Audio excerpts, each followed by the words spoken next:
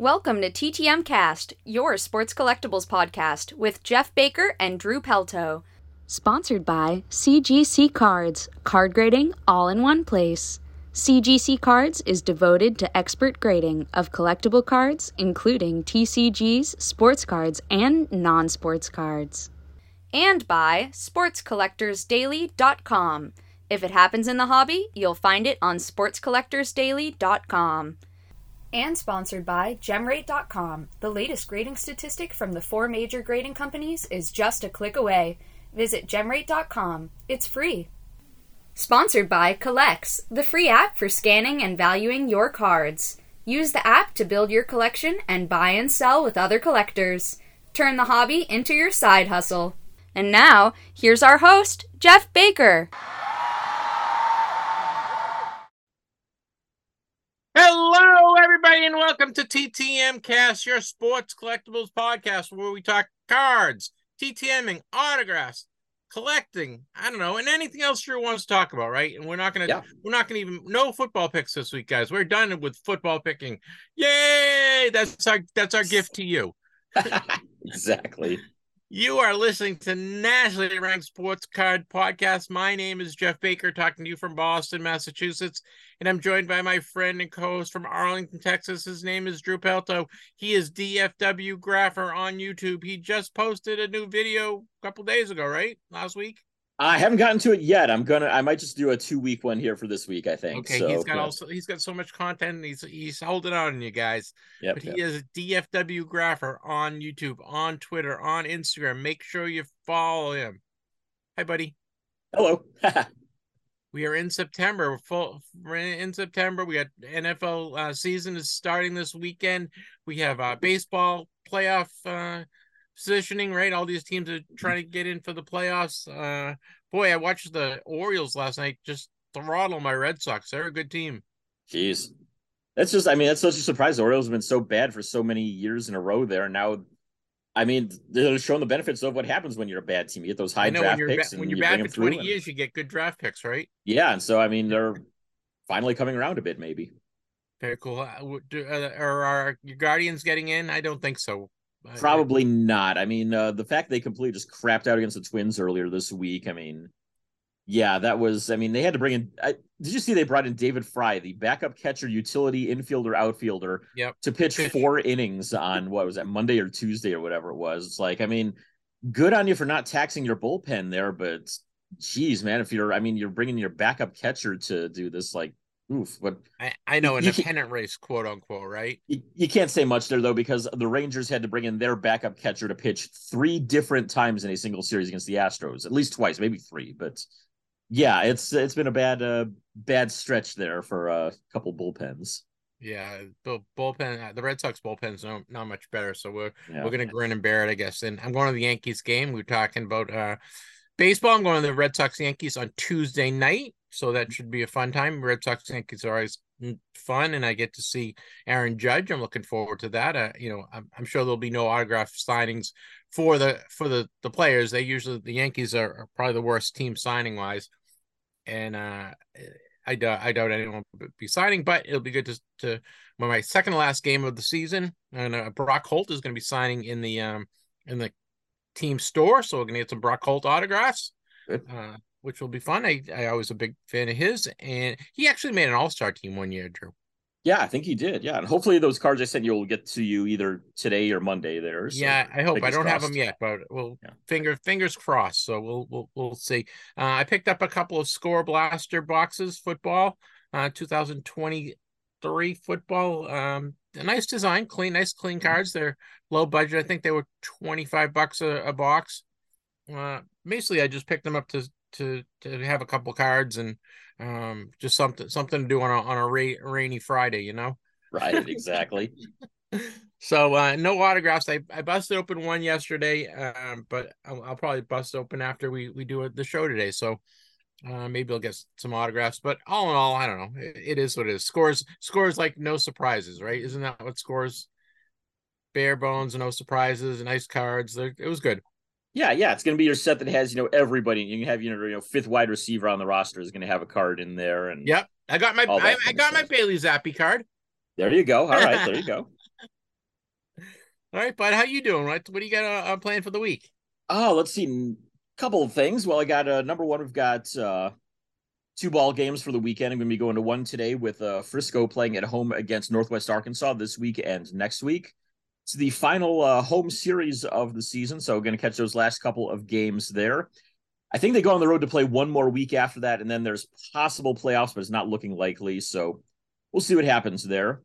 And then next week, going to see at least one and maybe two concerts. I mentioned a while back, I was hoping to get Pearl Jam tickets when they announced they were going on tour. And well, over at Dickies Arena in Fort Worth, when I was looking at it, the only ones they had left were like $600 each. I'm like, well, that was a good thought while it lasted. Not gonna be doing that one. So I happened to take a random look again today on Ticketmaster's website, and one of the deals that Pearl Jam has with Ticketmaster is that to avoid scalpers and such and any other kind of random profiteering to keep stuff away from real fans, they don't allow any tickets to be sold above face value.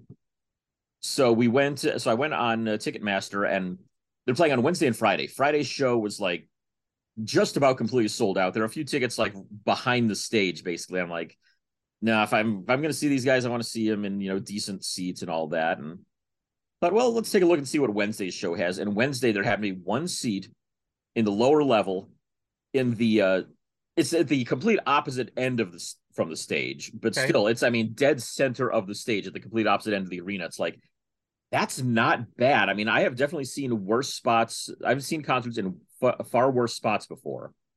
And so I was able to get a ticket in there for Wednesday's one. And so I mentioned something about it on Facebook, and a friend of mine says, hey, I'm going to Friday's one. And I'm like, yeah, I looked at Friday's there, but I wasn't able to. And he messaged me and says, I might have an extra ticket for it if you want it. I'm like, yeah, that's a possibility right there. So if nobody else claims it, he says, yeah, it's yours. I'm like, great. I mean, I can't pay for it right now, but yeah, I will definitely get to the money there eventually on it. So have you seen them before? I haven't. I've been a fan of theirs for since before I was in college, basically. So we're talking, 20 plus years. So wanted to see them forever and just never really had the chance to at all. Now it's like, all right, if I don't take this opportunity, I've got to go for this one. So fortunately, my wife is like, all right, fine. If you're willing to work overtime for it, then go ahead, get your ticket and all that. So, we're going to Colorado to see one of her favorite musicians in a month and a half. So it's like fair trade there. There you go. That was a good trade. Good trade, Jen. Good trade, Jen. Hold on. He says good trade. She just kind of shook her head there. She's like, I know. I get it from my wife too. It's the same thing. Just shaking your head and grin and bear it. Well, that's kind of cool. So you got a couple of baseball games. You got a couple concerts. You're gonna be a busy man this week, but fear not, friends. Drew is always ready with great content, and we are going to have our regular show this week. We have Clemente Lisi talking about hockey collectibles and some soccer stuff, and Clemente went to the rookie symposium. What the Upper Deck did in Washington D.C. So he got to interview Bedard and all these other guys, all these other new rookies, and we talked to Clemente about that, and talk a little Messi and talk a little about everything. So that will be coming up with Clemente Lisi. We have also Jon Staggers, who played in the NFL. He played for the Green Bay Packers and the Falcons. He was a wide receiver, and he's a really great interview. It's a fun interview. So we're going to talk to Jon Staggers from the NFL. We lost this. This will be covered in Vern Rapp Minute. But we lost Wilma Briggs, who was a friend of the show. She was a All-American girls baseball player back in the 40s and 50s. She's actually the second all-time leading home run hitter in the league. And I interviewed Wilma, I don't know, last summer. I think it was about last summer, Drew. Yeah. So on Wednesday we're gonna replay that interview with Wilma, because I think it's really neat, and she was a great lady, and she was a fun interview, and she's part of history. So we'll have Wilma Briggs. I'll replay Wilma Briggs interview on Wednesday. This week we have all our regular segments though, right, Drew? Absolutely. We've got Baker's Dozen covering all of the hobby news here from the previous week. We've got, as you said, Clemente Lisi is going to be joining us. We'll have Jon Staggers as well. Making the grade, we're going to cover all of the news from the grading world, from that portion of our hobby. We've got Stamp of Approval, where Jeff and I give our 2 thumbs up to just about anything. You never know what you're going to get out of us. It could be, it's been food related a lot of the times, but it could be just about anything. You never know what you're going to find.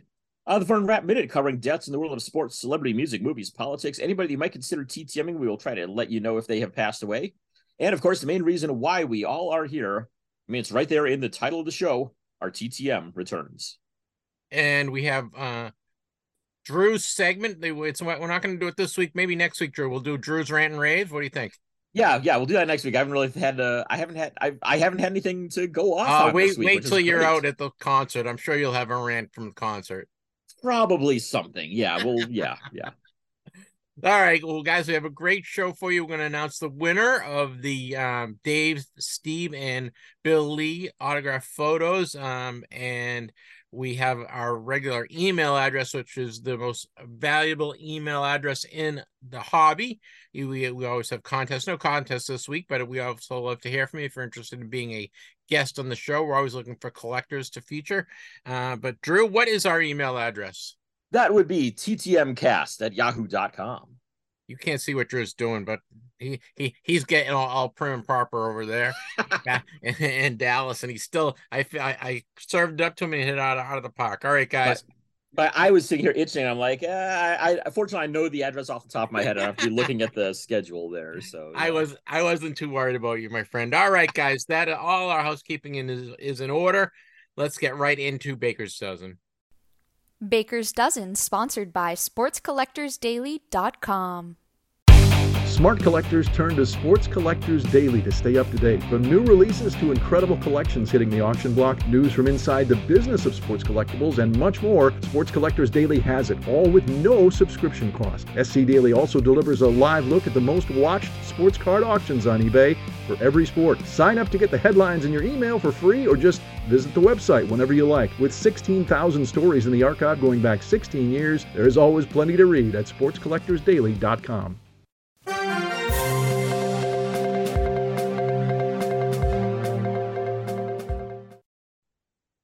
Baker's Dozen is a news summary, what's been going on in the hobby. Just a couple things before we get to the news. Guys, Collects app. Make sure you download that in your app store or your Google Play, and we will get you $10 to spend in the Collects app. You can get any cards you want. You can either use it for a t-shirt or a hat or something as well. So all we need is your Collects username and your email address, and Collects will credit your account $10 and you can go crazy. So please just send it to us at TTMcast@yahoo.com. Put Collects coupon in there, or $10 or something like that in the subject line, and we'll make sure that we get your information off to Collects. You do have to be a Collects user in there to access the $10. They're not just going to send you a $10 bill, but they will give you $10. You can spend any way you want in their marketplace. So make sure you take advantage of that. All right, Drew, want a drum roll? He's a professional drummer. Can you tell? We have winners, raffle winners. I got a 5x7 black and white photo signed by Bill Lee that I got at the Red Sox team store 2 weeks ago, and we're going to give that away. And the winner of the Bill Lee picture is Ed Bobuck of Pittsburgh. Congratulations. Woohoo! Congratulations, Ed. We'll drop that into the mail to you this week, and you should have it by midweek. Also, we're giving away a Dave Steve Diamond Kings autograph card. This is something Drew is giving away for us, and the winner of that is Jesse Davis of Bothell, Washington. Drew, we're all over the country, Yeah, nationwide. Literally, I mean, that's literally across the entire continent right there. I like it. Well, congratulations, Jesse. Jesse, I will be forwarding Drew your mailing address, and he will drop that into the mail for you this week. All right, no more. We don't have. I think we'll no contest this week because we've been running a lot of contests lately. So we'll do something next week, and if I get I'm going to try to get a Brock Holt autograph picture that we can give away next week. So hopefully I can get that on Tuesday. All right, but we have a lot of new releases. Surprisingly, there's still a lot of new releases out there. 2022-23 Panini Spectra NBA cards. You get 4 cards in the pack, 4 packs. You get 4 autographs. Going for $950. They really should have gone for like $400 or $444. Don't you think? Yeah, I mean that would have just worked out so perfectly to do it like that, but it's a missed opportunity. What can I say? A missed opportunity. Panini Marketing, get on it, would you? There we go. Fours are wild. Let's go with that. Hey, how about some football stuff from Panini? We've got the 2022 Panini plates and patches coming out. It's always a fun one there. You get some cool stuff there, but it's you get 5 cards per box, 2 autographs, and a memorabilia card. Price tag on that one is $350. A little less than I thought it was going to be. Yeah. So, and this is a little less as well. 2023 Panini Immaculate Baseball. You get 6 cards, 1 pack, 4 autos, and 2 memorabilia. Those are going for about $370. Guys, keep in mind, when we give these numbers, these are kind of the I don't know, suggested retail prices, right, Drew? Would that be a good suggestion? And Panini has been doing a great job bringing their prices down if the demand isn't as high as they expected it. So, you can always, if you can wait a couple weeks on some of this stuff, you can save yourself, a considerable amount of money, up to like a third or a quarter, right? They've been dropping it fairly recently. So just keep that in mind when we give these numbers for Panini products. Speaking of Panini stuff, we've got the Donruss Elite stuff from Panini coming out here for 2023. So those are going to have all the brand new rookies all in it. Get 20 packs per box, 5 cards per pack, 2 autographs, and 1 memorabilia. That is $275. We have something from Topps, the Topps 2023 Topps Star Wars Chrome Galaxy. You get 3 refractor cards and 1 artist sketch card. There's also a bunch of actor inserts in there as well. And those are going for $100 is going for about $220. You can find those on Topps.com. So that wraps up our new releases for the week. Drew, we have some shows to let people know about. We do indeed. We mentioned this one for a few weeks. It's about 2 weeks away here. The Philadelphia show. As you probably could tell by the name, the Philly show is in Philadelphia, Pennsylvania, September 22nd through the 24th. Go to phillyshow.com for all of the information about that. Very Philly-centric list of autograph signers. Cal Ripken Jr., the only non-Philly guy that's on the list. We also got Scott Rowland, newest member of the Baseball Hall of Fame. Dr. J, Allen Iverson, Pete Rose, Billy Wagner, Jim Thome, and Wally Jones all on the list there. So go check that out September 22nd through the 24th, phillyshow.com. Yeah, one of these years I'm going to make it to the show because that's not that far. I mean, it's about an hour flight. I think it's not too bad of a flight to get down to Philly. One of these years I want to make it down to that one. Guys, there's a show in Portland, Maine coming up the same weekend, the 22nd and 23rd. It's the Northeast Sports Expo, and it is at the Portland, Maine Expo Center. It's actually literally right next to where the Portland, what are they? The Sea Dogs, right? Yeah. Portland Sea Dogs play. So this is the Northeast Sports Expo. They got Matt Stairs, Tom Sanders, Satch Sanders, Cedric Maxwell, Brad Park, Rick Milton, Mike Milbury, and a bunch of other guys that are going to be signing as well. So you can check it out. It's September 23rd to the 24th. It's the first time for this show. I've been to their shows in Boston, and they put on good shows. So if you're in the Maine, New Hampshire, Vermont area, check out even Boston area. I think it's about maybe an hour and a half up. How long a drive is it, Drew? About an hour and a half. Yeah, Portland's about an hour and a half from Boston, I think. Yeah, not a bad drive if you want to take a ride up for the day. So that's coming up. All right, Drew, I think that wraps up Baker's Dozen for the week. We had a lot to talk about. Next up, we'll have Clemente's World. If it's soccer, hockey, or collectibles, it's in Clemente's World. It's time for Clemente's World with Clemente Lisi. It's football season. There's no better time to get your NFL stars, rookies, and veteran cards graded. CGC Cards offers fast turnaround times, so you get your cards back even faster. They have crystal clear holders, so your cards shine. And best yet, all starting at just $12 a card. Head to cgccards.com to start grading your cards today. Well, Clemente's World is, we have Clemente on every month, and he talks hockey. He's a big hockey guy. He writes stuff for Puck Junk. He writes stuff for Sports Collectors Digest. He, of course, for the World Cup book, he does soccer as well. So we talked to Clemente about all the kind of cool hockey stuff that's going on. So it's a long segment, guys. So sit back. It's really a good segment, but it's a little long. So make sure you allot the time for it, right, Drew? You got to allot the time. So please enjoy my interview with Clemente Lisi in Clemente's World. All right, guys, you have your passport? You ready to hop on board? We are going into Clemente's World. That's with Clemente Lisi. We have him on every month, maybe twice a month. We're going to talk a little hockey. We're going to talk a little soccer. We're going to talk a little collectibles. And he wrote a great article for Sports Collectors Digest. We're going to talk about that as well. I'm so jealous. Welcome, Clemente. Great to be back, and happy September. Happy September. You've been a busy man, my friend. Busy man. I have been. It's been, right before the start of the hockey season, it always gets a little bit busy. Let's talk about the interesting thing first. The most interesting thing to me is that you going down to the Upper Deck rookie showcase that was in Washington, which is weird for them to hold it there.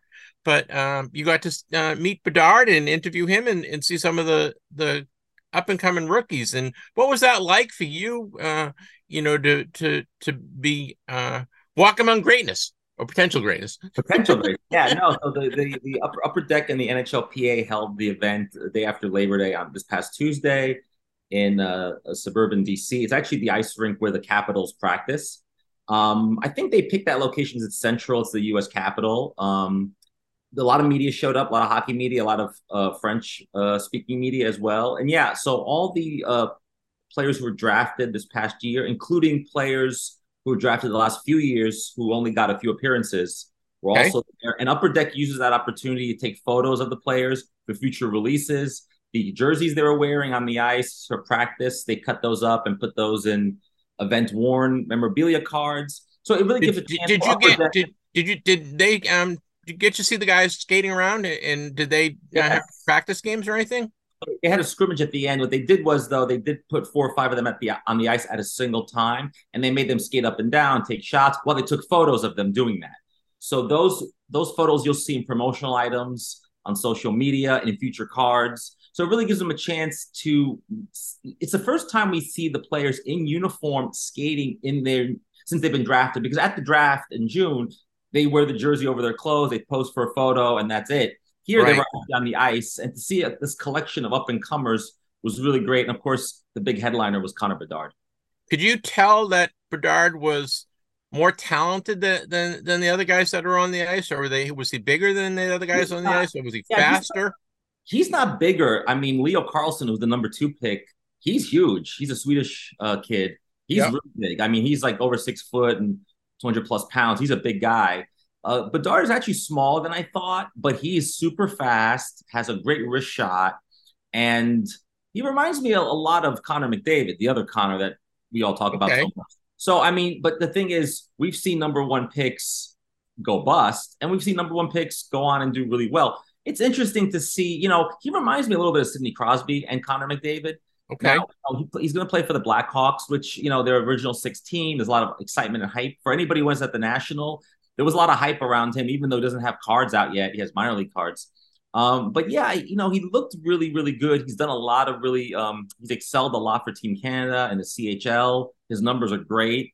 But I was more interested in getting to know him as a person and see him with the media because, we all know hockey really needs good spokespeople and good personalities. And so that was interesting to see him up close, talking, interacting with people, and to see really what potential is there in terms of marketing. I was interested in that more than anything. Was he, when you saw him interacting off the ice, was he, okay, this is an 18-year-old kid, or this kid is a little more mature? Yeah, no, he's mature, but I got to tell you, nothing makes you feel old than like hanging around a bunch of 18, 19-year-olds. These guys are young. I don't think some of them even have ever shaved. And so these guys are young. And you realize, how young they are, and you have all this media and all this attention and all this, Upper Deck and all this marketing around them. It's got to be really, really difficult for a young person to really stay focused. Actually, some of them, ironically, said they're not even on social media just because they don't want to be influenced or even listen to what we, the media, say about them. And some of them said that, and we were actually surprised to say, really, you're 18, you're not on social media. And they were like, no, we try to avoid that stuff because we don't want any of this stuff distracting us. And it's kind of interesting to see the regimen. These guys, look, they're super disciplined. Some of them have been playing hockey since they were little kids. And the truth is, a lot of them are really excited about being on cards in the future because a lot of them grew up, collecting they said. Yeah, I thought that was kind of neat in your story on Sports Collectors Daily that these guys, Bedard collected. He still has his cards. His mother didn't throw them out. And the guy from Sweden was a Messi soccer collector. Right. It's not you forget that these are only 18-year-old kids sometimes, you know? Yeah, when they were saying they were collecting when they were kids, I was like, you mean like 5 years ago? No. Yeah. Yeah, the funny thing is that Bedard said he had cards when he was, about 10 years old. He collected cards with his friends, and they would see who had what. And then I actually asked him, did your mother throw them out? And he said, no, they're all in a binder. They're still at my house. So it's interesting, and I think that, the famous question about did your mother throw out your cards is actually a pretty famous question among collectors. But I think younger people, that doesn't happen as much. But it's good to see hockey players or up and coming hockey players having been involved with the hobby, because look, for a lot of sports fans, collecting cards as a kid or teenager, that's your way into sports. And I know it was for me growing up, and it's another way of having a tangible asset. These guys, it's kind of funny because there are people outside the rink, maybe 4 or 5 people with Blackhawk jerseys. Clearly, there are people who knew this event was happening, and collectors were standing in 97-degree heat for 5-6 hours. I know they didn't get them going in. Now, I left before the players left, so I have no idea if those guys ever got autographs, but they were standing in 97-degree heat in Washington, D.C., trying to get Bedard's autograph. And when we asked Bedard that question, it's not in my story, but we asked him that, he was kind of sort of like shrugged off, like, I don't know why people want my autograph. It was kind of funny. Yeah. But I think that what I got from him is that he's a very humble kid. He has a lot to learn. He knows that. But he also has a lot of potential, and I think it's going to be an exciting season. I think this rookie class has got to be one of the best we've seen in a long time. Do you think he's going to start in the NHL, or do you think they're going to put him in the minors for a month or two? Yeah, so Leo Carlson was the number 2 pick. Whenever he was asked a question, he would temper it by saying, if I make the team. If with Bedard, I think he's going to be on the ice. I think the Blackhawks have gone through a transition the last few years. They traded away a lot of good pieces, including Kane and a bunch of other people. The truth is, I think they're going to start him because the excitement around him is so much. People want to see him.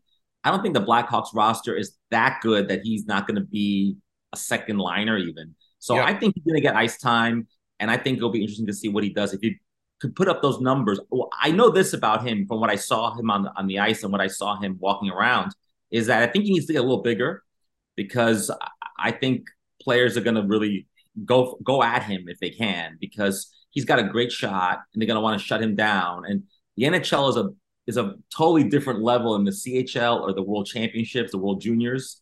I just want to see how he transitions. Look, my fear is that he turns into like a Lafreniere, which a lot of hype, and then the guy turned out to be like a 3rd, 4th liner and doesn't get a lot of ice time and is struggling to score goals. And he's only 20 years old, 21 years old. Bedard is very young. We have to give him some time.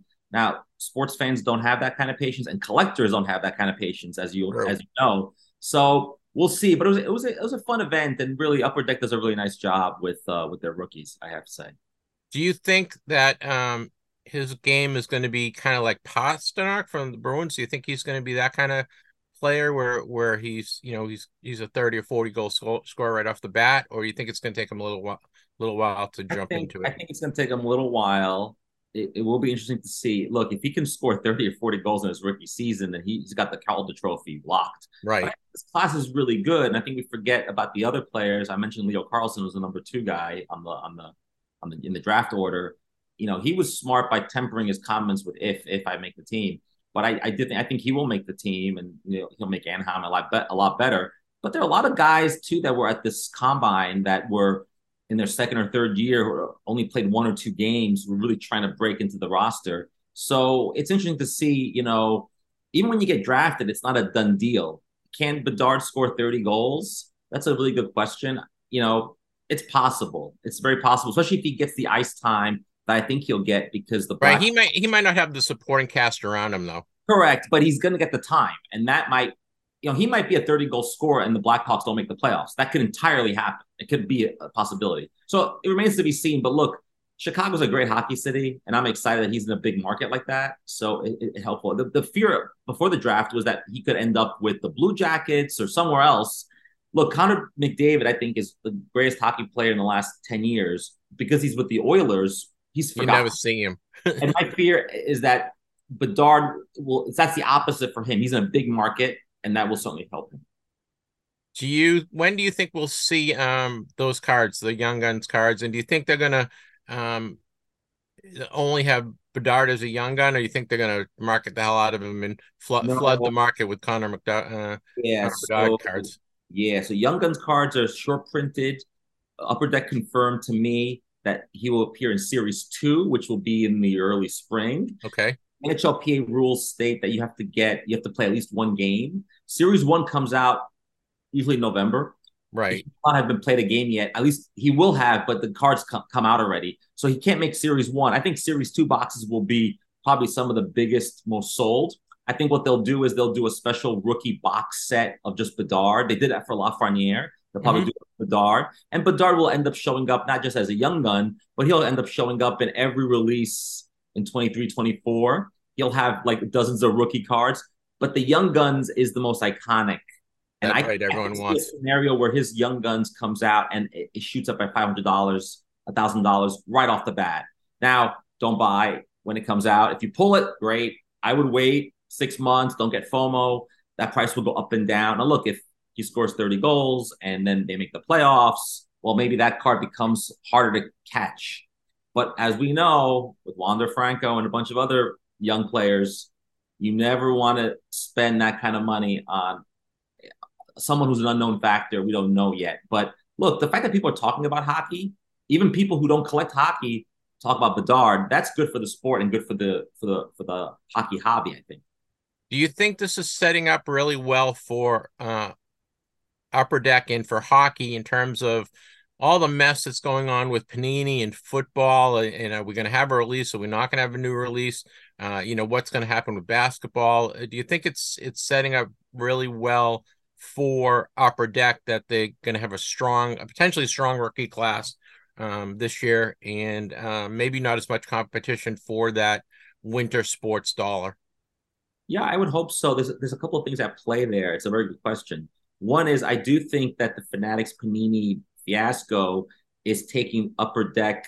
Upper Deck is just a viewer, a watcher. They're just curious. Right. And I'm sure they're very happy about that.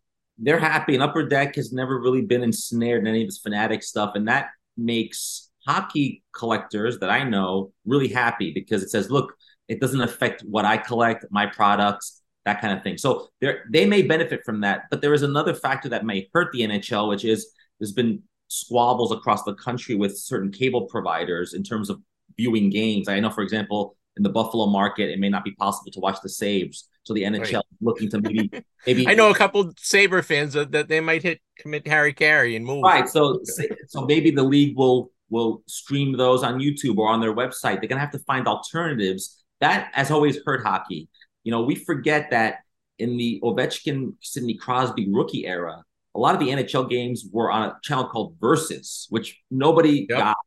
The NHL All-Star game one of those years was like the lowest rated thing ever. So we don't want to go to the dark ages where hockey is not on TV. Now, thankfully, there are national games and we get to see those. And, those have been beneficial, and the studio shows on TNT and all that stuff have been really great. And that's going to continue. But I'm worried about the day-to-day small market that might hurt them. So the league has to figure out how to get those games somewhere. And I think if they stream them on their platforms, young people are on social media. They're on the internet. They're not watching cable TV. Maybe you and I are watching cable, but they're not.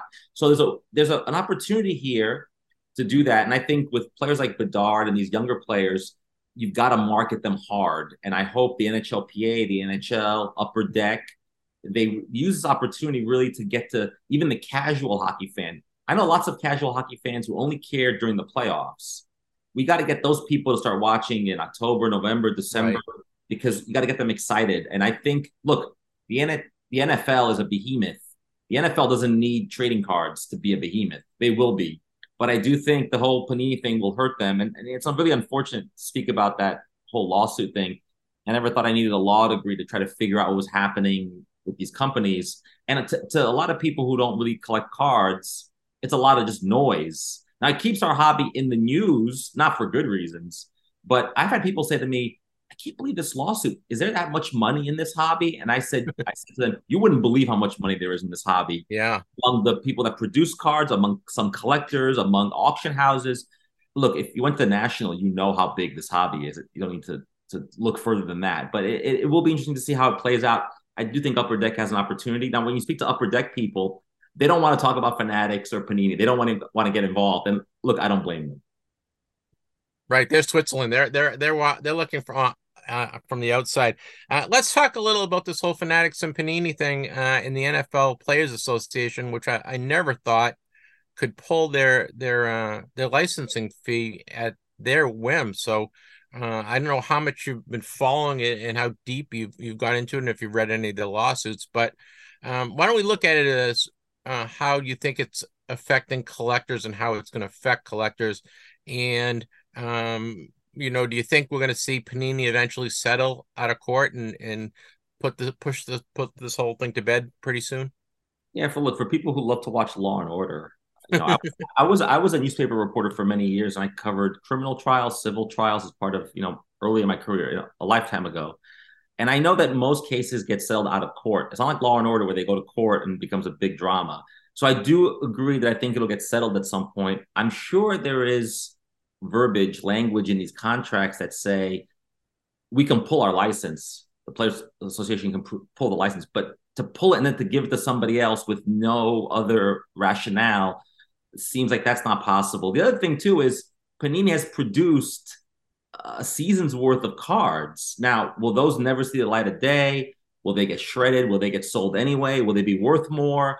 I'm kind of curious that these NFL sets are kind of these taboo sets.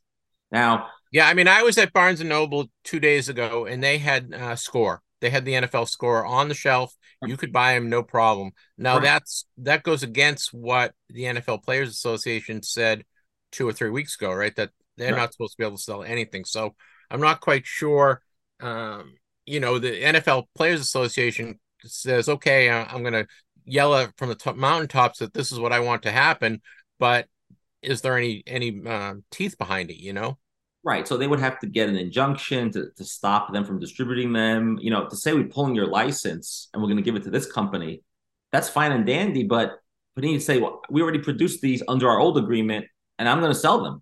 Now, it doesn't seem like anyone's stopping them from doing that. I mean, but it's curious to see if those boxes get pulled, because if they don't, I would recommend buying those boxes and hanging on to them because maybe they'll be worth something. It's curious to see. As collectors, we always look at what is the potential value here.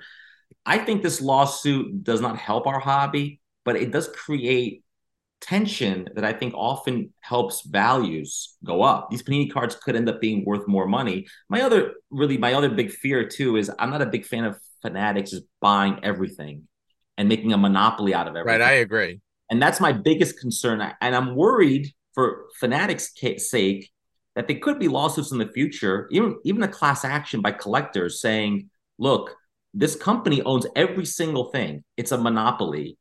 And like Google or like Amazon. And so what ends up happening is in European courts, the European courts usually favor, breaking up a monopoly. It's much more difficult in this country. But when Fanatics is aggressively looking to buy every single segment of the hobby, then it becomes, how do you control prices? Only one company can decide what they want to charge. If they want to charge $1,000 for a box of Score, they can. I mean, no one will buy it, but they control the market. And I think that that's going to be a bigger issue. If Panini can make that argument, maybe that's a better argument to make. And I do think that the NFLPA lawyers, I'm sure, must have looked at all the language before they decided to pull this thing, because they knew look, I'm all for pulling it if you want, but you can't give it to somebody else for nothing. It just can't be done. Right. And again, you can't just pull it on a whim.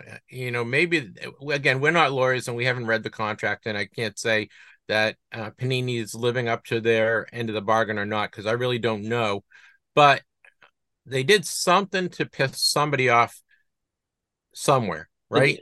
Yeah, there must have been a series of phone calls over the summer that led to this decision. What I don't like about what we're doing is we're speculating because we have to, because Panini and Fanatics are very secretive about their contracts, about what they do. Right, and they're both private companies, so they don't have to divulge anything. They do not. But what's going to happen during a potential court case is companies have to divulge information to make arguments. So we may learn what's behind the curtain. Look, I used to joke around when I worked in newspapers. I used to always say, look, when people used to come visit our newsroom, I always say, look, welcome to the hot dog factory.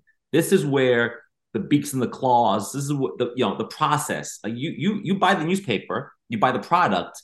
You don't always want to see what goes into making the product. And I think that in this case, we may learn things. And look, as someone who covers the hobby partially, I'm interested to see what are some of the arguments both sides are making and what some of the negotiations look like, what Panini's argument is going to be, what Fanatics' argument is going to be. But I'm not pro one or the other. I'm just against monopoly. And I do think there's a lot of money in this hobby. And I do think Fanatics is doing a lot of things to make the hobby better. But like ultimately, bottom line for me is I don't want one company to own everything. And that's why I'm happy to be a hockey collector. And Upper Deck is outside of this mess. And I think, like you said, they like being outside of it. But I think it has a ripple effect on everybody and our spending dollars. And so I'm curious to see once the NFL season starts up this week, what that is. It could be that football cards become an afterthought. People don't touch them. They're just afraid. And that could benefit hockey or baseball or other sports. Do you think Fanatics wants all this attention, and I'm saying attention, not from collectors or the media, but from potentially the federal government and really looking at it and as an antitrust situation and really delving deep into their business? Because when the feds come, you can't just say no. I'm not talking to you, right? You don't piss off the federal government. Yeah, so as far as the feds are concerned, the feds seem very interested in counterfeit autographs, fake jerseys. They're involved in that a lot, and that's good. They haven't been involved too much in this antitrust thing. I think Fanatics is hoping that the federal government isn't really paying attention. But what Fanatics is doing is they're flexing their muscles. They're saying, look, we're huge.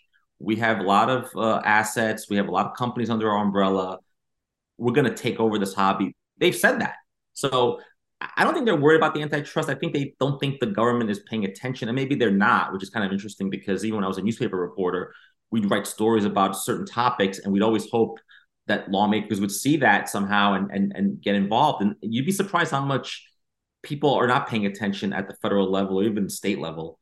But like I said, I can see a scenario where card collectors take someone to court because they say, hey, look, there's collusion here. You've damaged us. And it's interesting. I mean, we'll see what happens. But I do think the more noise Fanatics makes, the worse it is for them. I think they think Panini will just settle and go away. But we'll see. Well, I mean, you read about the $25 million copyright infringement lawsuit that Panini settled with this past week. And I think they're trying to get all their ducks in a row so that they can have attention to this lawsuit. I think, we were talking with Rich Miller the other day about this, and I think there's a lot of egos and bruised egos and personalities and feelings hurt on both ends. And it might come to the point where I'm going to do Panini, and I'm being Panini. I'm going to do whatever I can to get this thing all the way through the courts and not settle because you guys, Fanatics, didn't negotiate in good faith. We're tried to put our business out by buying the printers. There's a lot of stealing our employees. There's a lot of stuff. And again, this is just me saying if I was Panini and look at all these wrongs that you did to me. So now I'm just gonna you can't make any money off of football cards and basketball cards for another 3 or 4 years, Fanatics, and I'm not letting you make a nickel. Yeah, it sounds to me that Fanatics is so aggressive because I think they tried to buy Panini. It didn't work out. And this is Fanatics' way of saying, okay, if we can't take over your company, we're going to pulverize you.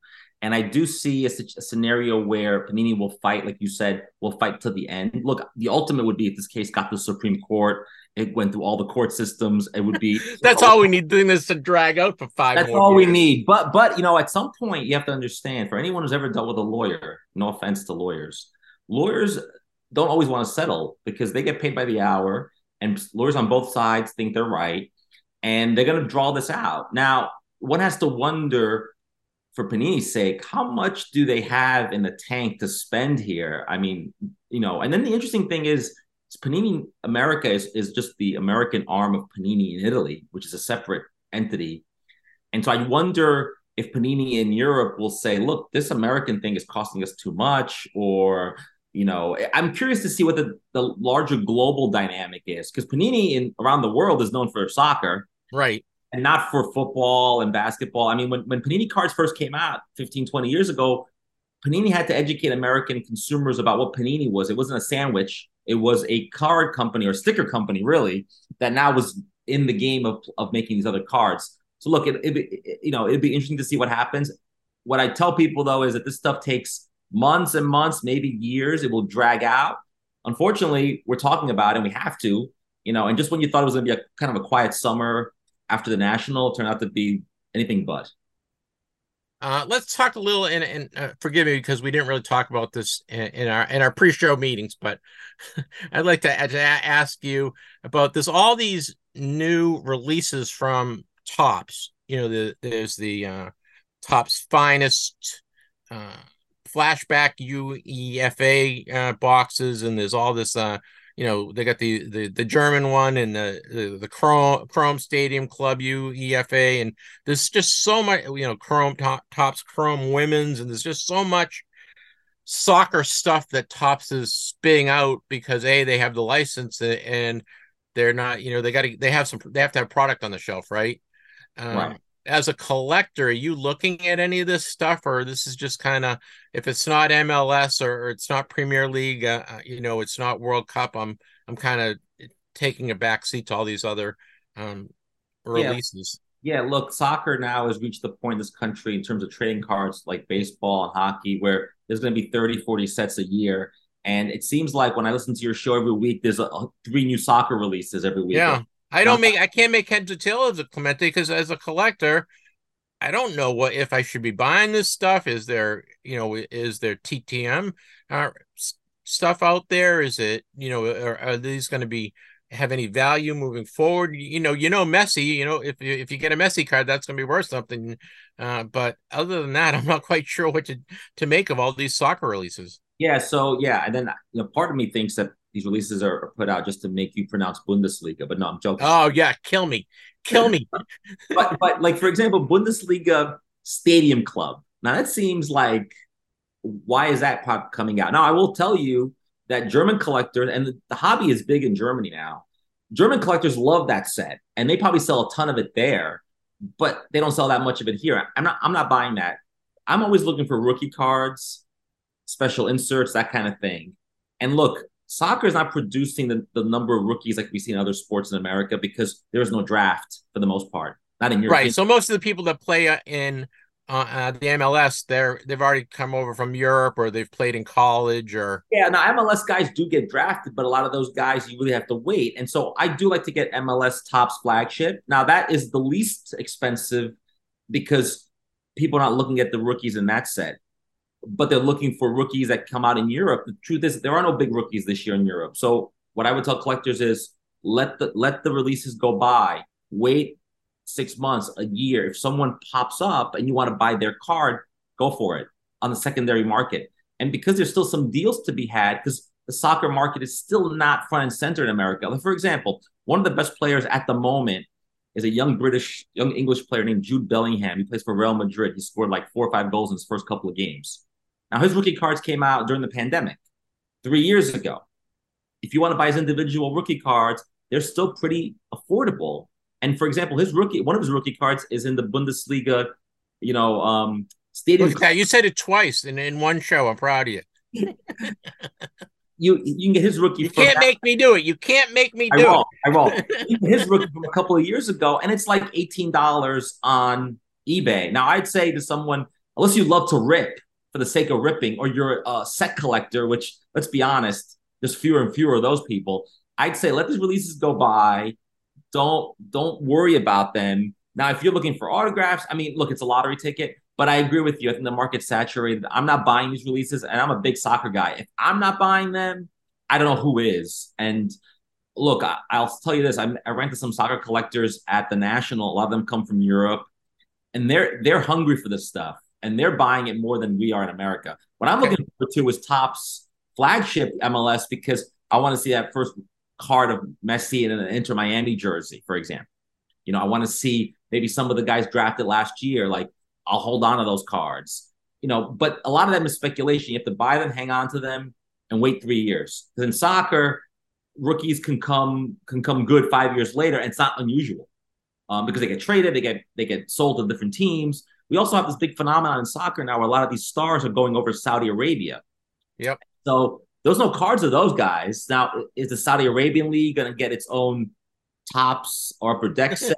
Maybe, but Europe has seen an exodus of superstars. So a lot of these sets don't even have these guys in them. So I would caution against gobbling up these boxes. Some of them are fairly affordable, but what I like is the UEFA Champions League, flagship set.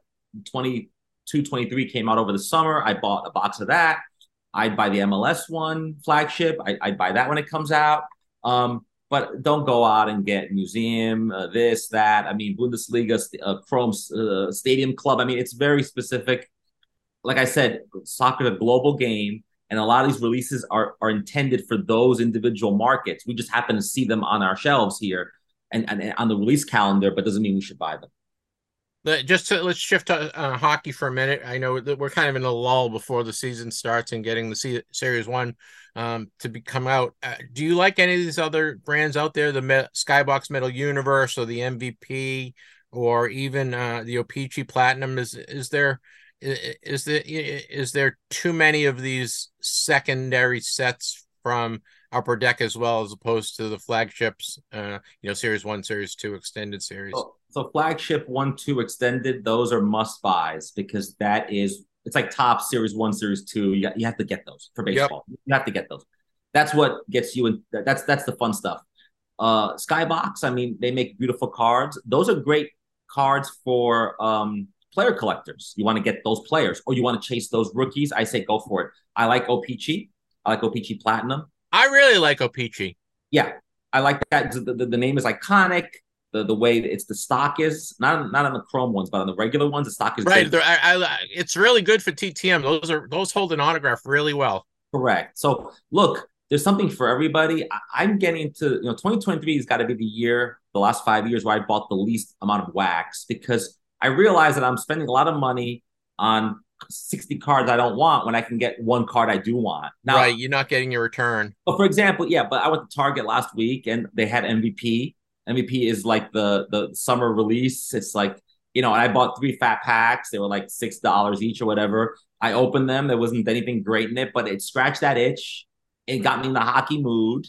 And then what I'll end up doing with those cards is I may keep them. I may TTM, or what I do is, now that we're getting close to October, is I like to put them in individual packs. I make my own packs and I give them out to trick-or-treaters. I give hockey, baseball cards, commons to kids because I don't want them. Nobody else wants them. And so in this way, kids get them. And, instead of candy, they get cards and they might be into it or maybe not. And that's how I get rid of some of my cards in the fall. And I think that's the best thing to do. But yeah, be careful. Too many releases. I would wait for Series 1, which is supposed to be in November. It coincides with the Expo usually in mid-November. Yep. But some Upper Deck sources told me that they're looking to try to get it out maybe in October. Oh, that'd be great, wouldn't it? And we may get them Series 1 sooner, which would be really great. Did Upper Deck have any giveaways to you guys at the rookie showcase? Did they give away a card set or did they give away golf shirts or anything like that to the media? They gave away nothing, but I do covet. Which is very strange, don't you think? It is. Now, I do covet an Upper Deck hat maybe, but I guess I have to buy one if I want it. But no, they didn't give anything out.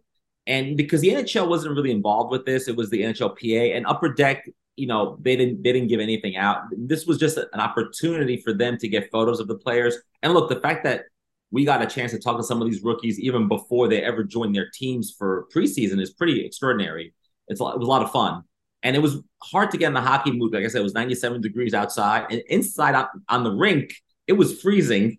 So it was kind of a weird juxtaposition. But no, we got no giveaways. And look, generally reporters are not in this business to get free stuff. But since I'm both a journalist and a collector, depending which hat I'm wearing, I'm interested in kind of both. And if they had given something away, that would have been great because it might have been worth something or it would have been sentimental value. But the fact that I got to talk to some of these players and took pictures of them, it was really a lot of fun and a great opportunity. And, I think it's going to be a fun season. And I think nothing gets people in the mood for hockey like this kind of stuff ahead of it, because before you know it, October will be here and we'll be talking about hockey for real. I know, I'm very excited. All right, let's talk a little TTM, my friend. How are you doing, TTM? And have you been sending out a lot of requests? I've been getting stuff in the mailbox. So over the summer in July, I sent a lot out in July. So of course, August came around and I came back from vacation. I did get a lot of stuff. So let's see. So following your lead here a little bit, 88, 89, O-Pee-Chee. I got Kelly Miller. He signed. Nice. Right, sent you had sent me those, whatever, 8 or 9 cards. I got them all 88, 89 tops. O-Pee-Chee, I got them all signed. Except I have one, Keith Crowder, because he's in Canada. I got to get some Canadian stamps. Yeah, I will say now the tops version of this, I know Drew is doing the set of that, but whether it's tops or O-Pee-Chee, the thumbtack that year is iconic. That's the famous one of Gretzky with the Kings for the first time. No, I know. You know what? I tried to buy a box at the National and they were $100. Yeah, because I think they realized nostalgia is coming to this set. Now the Brett Hull rookie is in that, which is not worth as much as it used to be, but people like the look of this card, and I think they're getting a TTM, both O-Pee-Chee and tops. Now the O-Pee-Chee ones, I bought a bunch of loose ones at the Expo 2 years ago. I sent you some of those. And Expo, if Expo is good for anything in Toronto, it's getting these loose cards. Are you going to the show? Are you going to the show in Toronto? Breaking news, I am going to the Expo, yes. Oh, I'm so jealous. Yeah, I'm going to the Expo. I'm going to be covering it for Sports Collectors Digest. And that's also the same week where the Hall of Fame inductions are happening. So I'm covering both. That's great. Yeah, so it'll be fun to do that. And a lot of those guys in the Hall of Fame that week will be signing at the Expo. So that's a side note. So cool. I'm sorry. So a little more TTM returns. Let's get back to TTM returns. So Brendan Aronson, who plays for the U.S. national team, they play at the World Cup. He plays in Germany. I won't say what league. You know which league. He was home for the summer, I figured, so I sent to his house, and he signed for me. So very cool. He signed this Don Russ from 2023. So do you pick guys you want and then go get their cards, or do you have the cards and you say, oh, that guy signed, so I'm going to send it off? I do B. I have the cards because I bought a box or I bought some packs, and I'm like, let's put it aside. Does he sign? And then now sometimes, like for example, at the National, if you want to get a signer there, I will buy a card for him. Yep. At the National, when you and I were looking at those tables, I left that table with a regret. I didn't get a Yari Curry card. They were selling a few Yari Currys. He's a tough signer. He's in Finland now. He's been famous for not signing or for ignoring requests. I mailed him more than a year ago. I got nothing, but I saw something on eBay for $10. This 91 Upper Deck Team Finland card. And nice. So for $10, I thought, hey, it's worth it. And then go ahead. He was a hell of a player. He was he was on a great team, obviously, with Gretzky and Messier, but one of my favorite European players of all time in the NHL. He was, boy, was he good. And then back in July, I had the opportunity here in New York to go to an event where they had a speaker on stage do a 1-hour talk about his life, and that was Mookie Wilson of the Mets. And I bought a card, and he actually signed it after the word. So I won't even acknowledge that. I'm sorry. I will not acknowledge. Mookie Wilson will not be acknowledged on this show. I will say this, though. He said some really touching stuff about his friendship with Bill Buckner, which I thought was really amazing. And so Mookie Wilson, great guy, a great signer. I can actually read his autograph, old school, and really, really great speaker. And so I got him in person. So kind of a mixed summer for getting stuff, which was cool. And that's it. It's not. I have to send a bunch of new stuff now for the start of the hockey football season. So we'll see. Now, I got 4 or 5 Canadians I got to send out. Yeah, I haven't bought any boxes of anything, so I don't have any loose cards to mail out. But I might get individual cards on eBay and send out in the coming weeks. How are we doing on the sticker set? Did we complete it? The men's sticker set completed, and then the women's one I never bought it. Okay. So the Women's World Cup happened in a weird time right after the National, or during the National, and then I was away for much of August, so I never got the women's one. Of course, as people who know, Spain did win the Women's World Cup. It was a really great final. Of course, it was marred by the president of the Spanish Football Federation kissing one of the players on the mouth, and then the coach recently was fired. Unfortunately, a wonderful tournament, a great boost for women. I know. Don't you think that was just an innocent thing? I don't know, but what I do know is that FIFA suspended him for 90 days. They said pending an investigation. I'm kind of like, what investigation? It's on video. I mean, I don't know what are we doing? But what I do think is that it's interesting to see. Unfortunately, I think that what's happening off the field overshadowed what happened on the field. I will say the level of play at this Women's World Cup was great. And if you're a U.S. women's soccer team fan, be very scared because the U.S. women could be in the wilderness for a while now because teams around the world have gotten a lot better. We talked about that last month. And right. Well, they fired the coach, right? And they fired the GM. So that it's going to... They're starting over. They're going to start over, right? Yeah. And so for people who like women's soccer, and they might know this already, the professional women's players do play at the Olympics next summer. They'll be in Paris. So that's a chance for the U.S. to really show the world, are they rebuilt or are they still going through some issues? So we'll see. So stand by on that. Do you think there was disharmony on the team because of the political underbelly that's been going on with the U.S. Women's team, or do you think it was just that it's their time? You know what I mean? It's every team has a time, right? You have a time when you're good, then you have to rebuild and come back. You can't be good forever. Yeah, I mean, certainly there is maybe part of that, but I actually do think the other teams around the world got a lot better. And so that's a big part of it. I mean, so yeah, we can blame their political involvement, and that could be a distraction, obviously. But I do think ultimately they were beat on the field. Sweden, England, Spain that won the World Cup. These teams, I think, are all better than the U.S. The U.S. got eliminated in the round of 16, which is as far as probably could go with those collection of players. What you will see now in the next few months and years is that a lot of the old guard will retire, and the younger players at the World Cup we saw will rise. And I think that we'll get more out of a whole new team. And look, every team needs a good coach, and they have to hire someone to really. Right now, they have an interim, the assistant coach, and so what you'll see is you'll need a new coach to set the tone, and hopefully the mistakes they made in the past will be forgotten. They can rebuild. And look, women's soccer is still kind of is a big deal in this country, and I do think that we haven't seen the last of the U.S. But it'll be curious to see if a team like Spain can keep that momentum. I just want to point out one thing about Spain. They've won the under 17, under 20, and now the Senior World Cup. So they dominate across all age ranges. And if they invest in women's soccer like they have with men, then Spain will be the best women's soccer team for 10 more years. Yep, sure. All right, guys, we are speaking with Clemente Lisi. Clemente Lisi is everywhere. He is the man. Go check out his article on Sports Collectors Digest. He has a monthly article in Sports Collectors Digest. He also has a newsletter, Planet Soccer or Soccer Planet? I always mix that up. Planet Soccer. Planet Soccer is a free newsletter. Comes out every week, usually on Monday, right? Is Monday? Mondays. It's planetsoccer.substack.com. So if you want to get your soccer fill, you go there. You want to read about hockey, I have a monthly column at puckjunk.com. I have a new one up now. You can read all about that. And yes, I am everywhere. But, anything, I enjoy telling stories about sports and about the hobby. I hope readers enjoy that as well.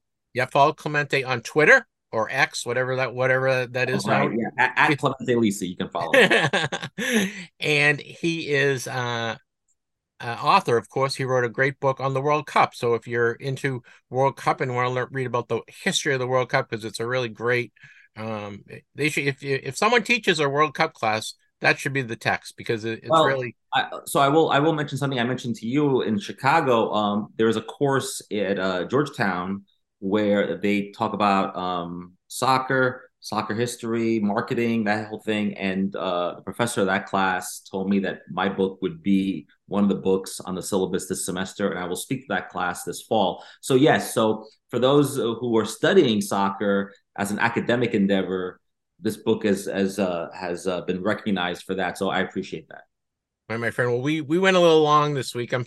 This time. I'm sorry. You and I get talking and we just keep going and we get on tangents, like when I start talking with Drew about anything. So I really appreciate your time, my friend. Anything else you want to add before I let you go? No, the summer is over. I hope everyone enjoys the rest of September. And before you know it, for us in the Northeast, the leaves will be falling. Hockey will be starting. Get that jacket out. I think, I'm excited for that. I love the summer, but I'm excited for fall sports, for football, for hockey, for basketball. So I say, bring it on. I can't wait.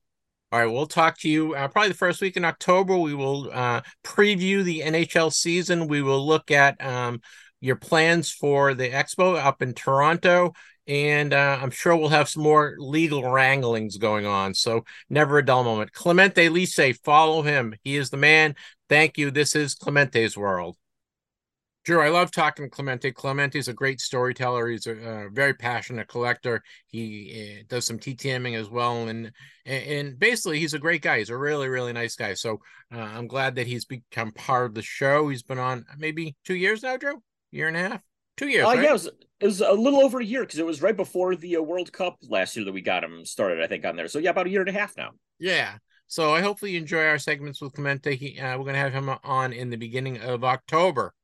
Can't believe beginning of October we'll have on Clemente for his next installment, but hopefully you enjoyed this month's installment. All right, Drew, we have, I don't know what we want to call this. It's because it's not really a collector's corner, right? This is just an interview that I interviewed this gentleman probably last week, and I was like, oh, I want to get this, I want to get it up because he was a really good interview. So I have a great interview with former NFLer. He played wide receiver for the Green Bay Packers as well as the Falcons. His name is Jon Staggers. He was a really fun interview, Drew. Cool. So please enjoy my interview with former NFL player Jon Staggers. And now it's time for Collector's Corner. Let's hear from our collector this week. This segment is sponsored by Collects, the free app for scanning and cataloging your cards. Buy or sell cards on the marketplace. Turn the hobby into your side hustle today. All right, guys, we have a very special guest today. He is a veteran of 6 NFL seasons. He was drafted by the Pittsburgh Steelers in the 5th round of the 1970 NFL draft out of the University of Missouri. He played wide receiver. His name is Jon Staggers. Welcome to the program, Mr. Staggers. Thank you, Jeff. Glad to be here. I'm looking forward to talking to you, learning a little about your career and some of the guys you played with and against. Jonathan, when you were coming out of Missouri and you got taken by the Steelers, did you think that you were going to have a long career in the NFL and that your skill level was perfect for the NFL? Well, it's really quite interesting. I was at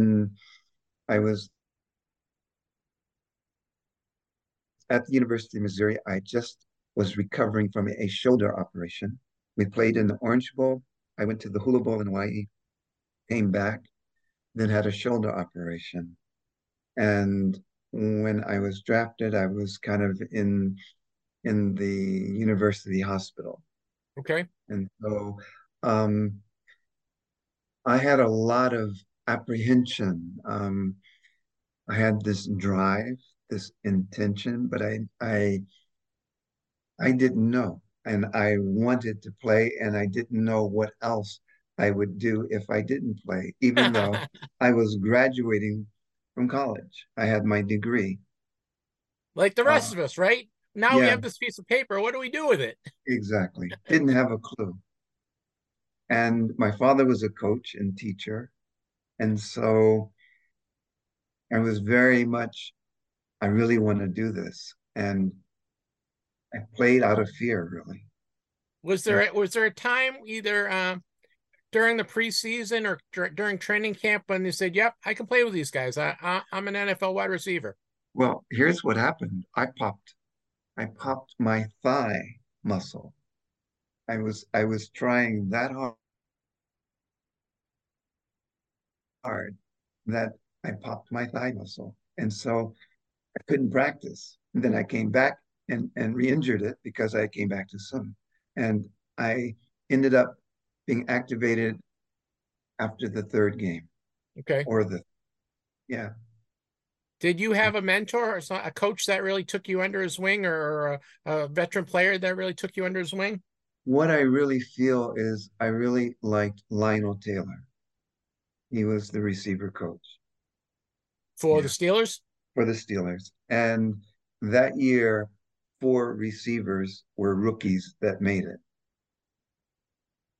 What is harder? Is it harder to learn the pass routes or to learn your blocking schemes as a wide receiver? No, I think It's not about learning something. It's really, can I let what I have to share and offer out? Yeah. Can I tap into the abilities that I have given the opportunity? You went to Green Bay after a couple seasons in Pittsburgh, and I did. your career really flourished in Green Bay. Why do you think you had such success in Green Bay? Um, the head coach was my college coach, Oh, okay. and he had confidence in me. Yeah, yeah, and um, I was able to show and share the gifts I had. I had one of your former teammates on as a guest a couple of weeks ago, Scott Mm-hmm. Hunter, and he was Yes, of course, quarterback. your quarterback. Was he your Yep. favorite quarterback to catch passes from? Man, I'm not going to touch that one. Oh, Uh, come on. It's John, it's just you and I. No one else is listening. it's not about comparing. Um, it's really that's so long ago. I just appreciated the opportunity. I played against Scott in college. We played Alabama in the Gator Bowl. Yep. Ask him who won. The- Yeah. who is the toughest cornerback or safety to go against in your mind? I never looked at it that way. Um, I really never. There's no one. I never looked at it as somebody's better than. It was more a team concept, more of we're playing against this team, and we set up the game plan. And yeah, uh, I thought Chicago, the Bears were kind of crazy. They were yelling at each other. So it was Dick like, Butkus and Dick Butkus yeah, and that yeah. whole So team? who are these guys? Do These you guys are remember it? crazy. Do you remember anyone giving you a big hit on the field? Like I know Tom Brady mentioned that he got some guy out of the Buffalo Bills gave him the biggest hit of his career, and he still remembers it to this day. Is there a time that you were going over the middle and There is this happened when I was playing my last year at Detroit. okay? And I eventually had an Achilles injury that season. Yep. But we were playing Dallas, and there was a pass overthrown. I was going like a slant, and I saw this guy coming, and I knew that the pass was too high. I couldn't get to it. And so I kind of protected myself. And sure enough, he came. Um, then I caught a pass on my knees, and then I got speared Oh, in my back that must have on the right killed. side. And eventually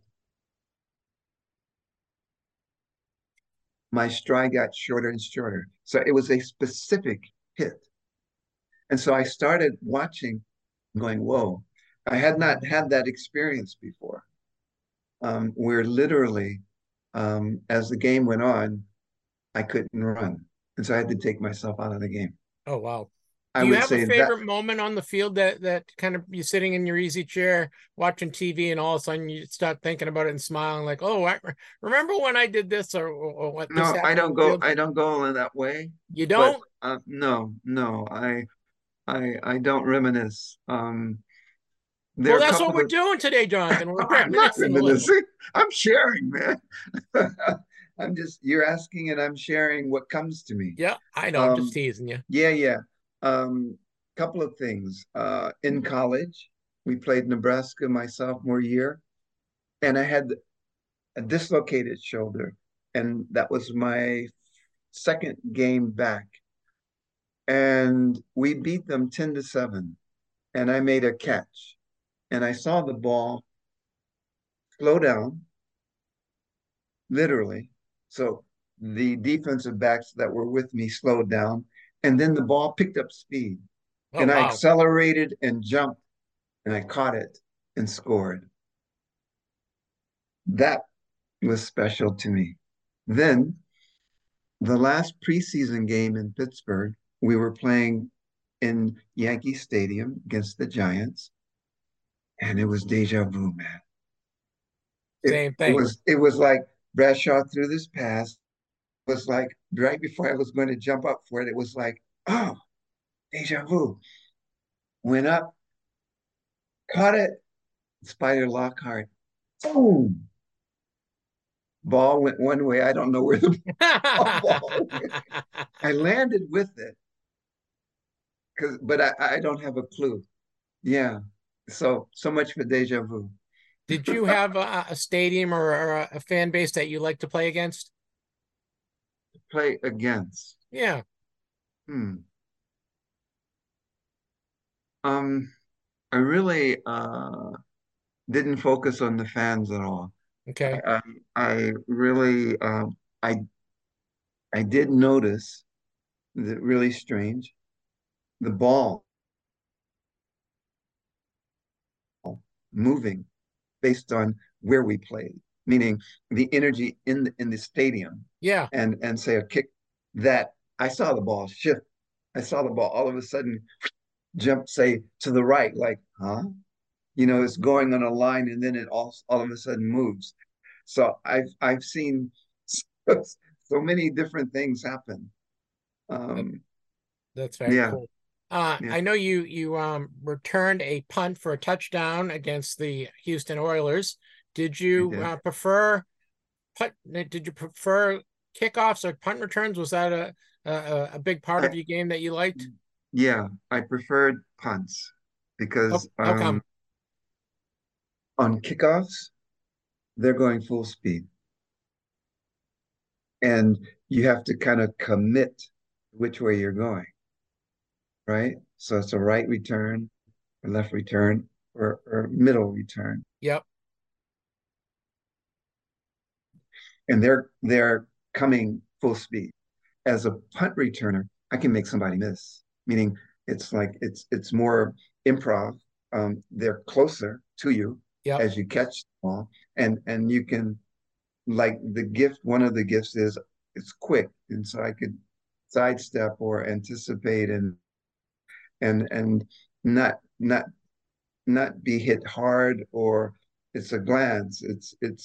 It's a dance. But on the kickoff, man, Yeah. they It's they you're gonna they can you want they to can kind of survive. they can kind of narrow in on you where you're going. Yeah, Do you yeah. want when you return that that punt return for a touchdown in 72 Mm, against Houston? mm. What were the circumstances behind it, and why? What made it a success? Why? What sprung you free?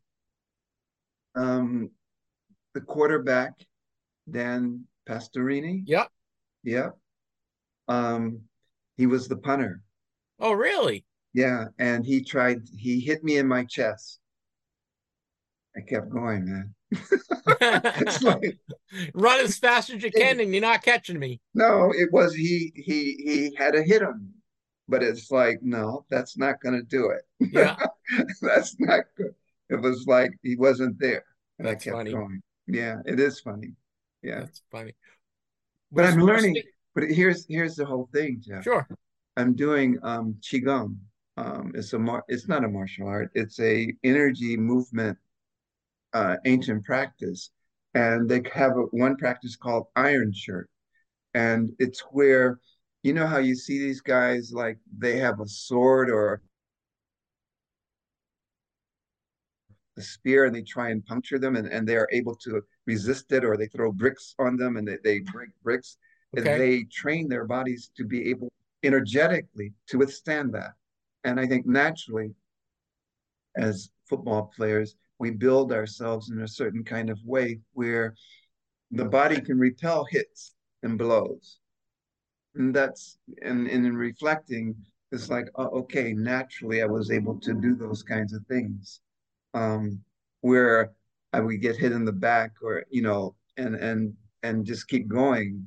And other times, of course, you go down, but and reflecting, for me, Yeah. it's like that. Yeah. We're speaking with Jonathan Staggers. Jonathan played 6 seasons in the NFL with the Pittsburgh Steelers, the Green Bay Packers, and the Detroit Lions. He was drafted in the 5th round of the 1970 draft at a University of Missouri. The Tigers, go Tigers! And he played wide receiver. You had 3 different numbers during your career. Was there a reason you went from 2 to 22 to 86, or you just kind of every time you went to a new team, you got a new number? Yeah. I couldn't get in Pittsburgh. 22 was put on the shelf. Okay. And so I asked for 2. In Green Bay, I could get 22. And that was the number I had in college and high school. That's the number I kind of wanted. And then when you went to Detroit, you got 86? Yeah, it didn't matter. They didn't. Yeah, I didn't. Yeah. And I think in Detroit, that 22 was also a reserve. But I didn't, that wasn't a concern. Did you keep any memorabilia from your playing days? Did you keep any jerseys or game balls or helmets? Game balls. My helmet, my daughter has, she lives in New Zealand. Lucky her. She has the helmet. And game balls I've given to grandsons and granddaughter. Yeah, I don't. Were you a card collector as a kid? Did you collect any football cards or baseball cards as a kid? Not collecting cards. I had a friend. I lived in so many different places. My father was a coach and teacher, right? Okay, so you were all I over was the place. yeah. And in South Carolina, I had a friend who was an artist, and he would draw photos of magazine players. In other words, like capture, pictures that were taken and put in a magazine, and we would play football with his characters. We'd cut them out that he drew. Yeah. And then we would play with that. We would play with that. What was it like for you to be pictured on your own football card? Was that something that was special to you? No. No. Did you ever try? I always ask former players, did you ever go to the supermarket or the drugstore and buy a couple packs of cards to get your own card? No. No. But here's Jeff, here's what's interesting. I used my mother's address because that was stationary, that was solid. Yeah. And when she moved, and she moved with my sister up in the Boston area in Concord. And she just passed this past sorry May. to hear that. It's okay. I had cards that were at her house, and I'm at my son's place in San Antonio, Texas this moment, and I have 29 letters that I will mail either today or tomorrow. Cards, and that way I'll be clear. I've done my due diligence, and am responding to people that have sent me cards to sign. Are you surprised people still want your autograph after all these years? You haven't played since the 75. So yeah. I don't. It doesn't. The hardest thing has been to let go of football. And by let go, what I mean is, if I identify with that, I'm stuck. Energetically, I'm stuck. Okay. I'm free of it. So it's not really part of your life anymore. I'm free of it, man. And that has taken such a long time. And that feels really, really good. So I can watch it or not watch it. I can support, not support. Did you miss the game or the competition or the camaraderie or kind of all of it? What was your favorite part of being a professional football player? Well, what I got was doing something you love. And so for the rest of my life, I look for what is it that I love to fill a void. And I've really gone into the void to see what that void is all about, to understand there's nothing to fill. I'm it. We're all it. It's Gotcha. not the game that gave it to me.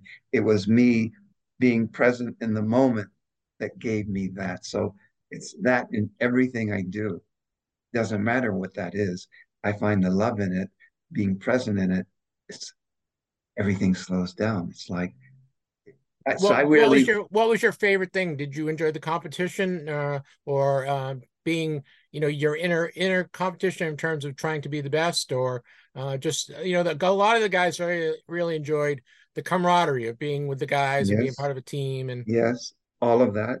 all of that. And all of that. And in the moment, everything slows down, and that's where the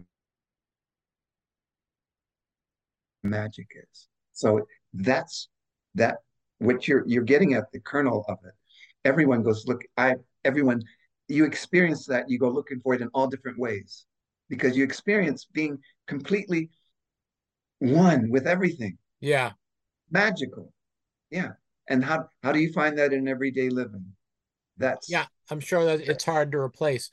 You played in Green Bay and you had a great success there. What did you have an affinity for the Green Bay Packers fans and kind of the whole Packer lore? what I really liked was the nature of it all. It was a smaller market, yet there was nature, man. There were the lakes, there was the water, there was the countryside, there was the small town feeling and closeness. Yeah. What did you do for vocation after you gave up, finished, retired from playing football? Well, I know you're all over the place, but I'd like you to talk about that a little. I really went on a yeah, I've really been on a journey to find what's important in life, make sense out of it because it's not made sense. Um, how people treat each other. Really, if you really look at it, to run full speed and hit another person doesn't make sense. No, it doesn't. There's Doesn't no make sense. logic behind that, right, John? No, no. And to hurt yourself in that way makes no sense. So I really how people treat each other because of the color of one's skin, because of a religion, all of that worldwide makes no sense to me. So how to make sense out of it? That's been the journey. That's been the journey. Have you been involved in any reunions with your old teammates? Do they have a reunions for the, I know the Green Bay Packers always have something for all No, the guys. I have stayed in contact with just a couple of people. Um, and I will see another new person this week. Actually, I go down to Dallas before I go back home Oh, and be nice. with a young man. Um, and I'm grateful for um, the contacts that I do have.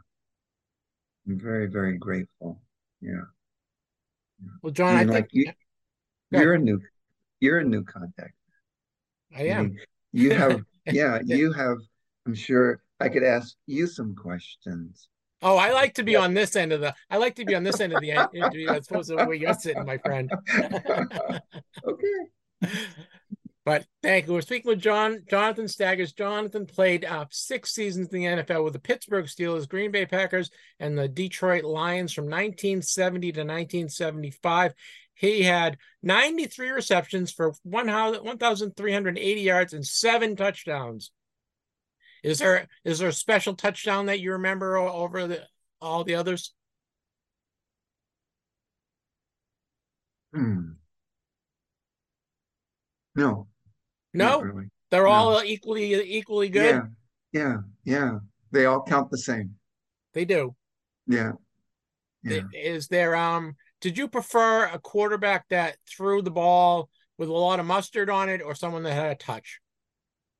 I mean, you always like someone who has a touch, right? But in the game itself, that's not a focus, of there's no comparing.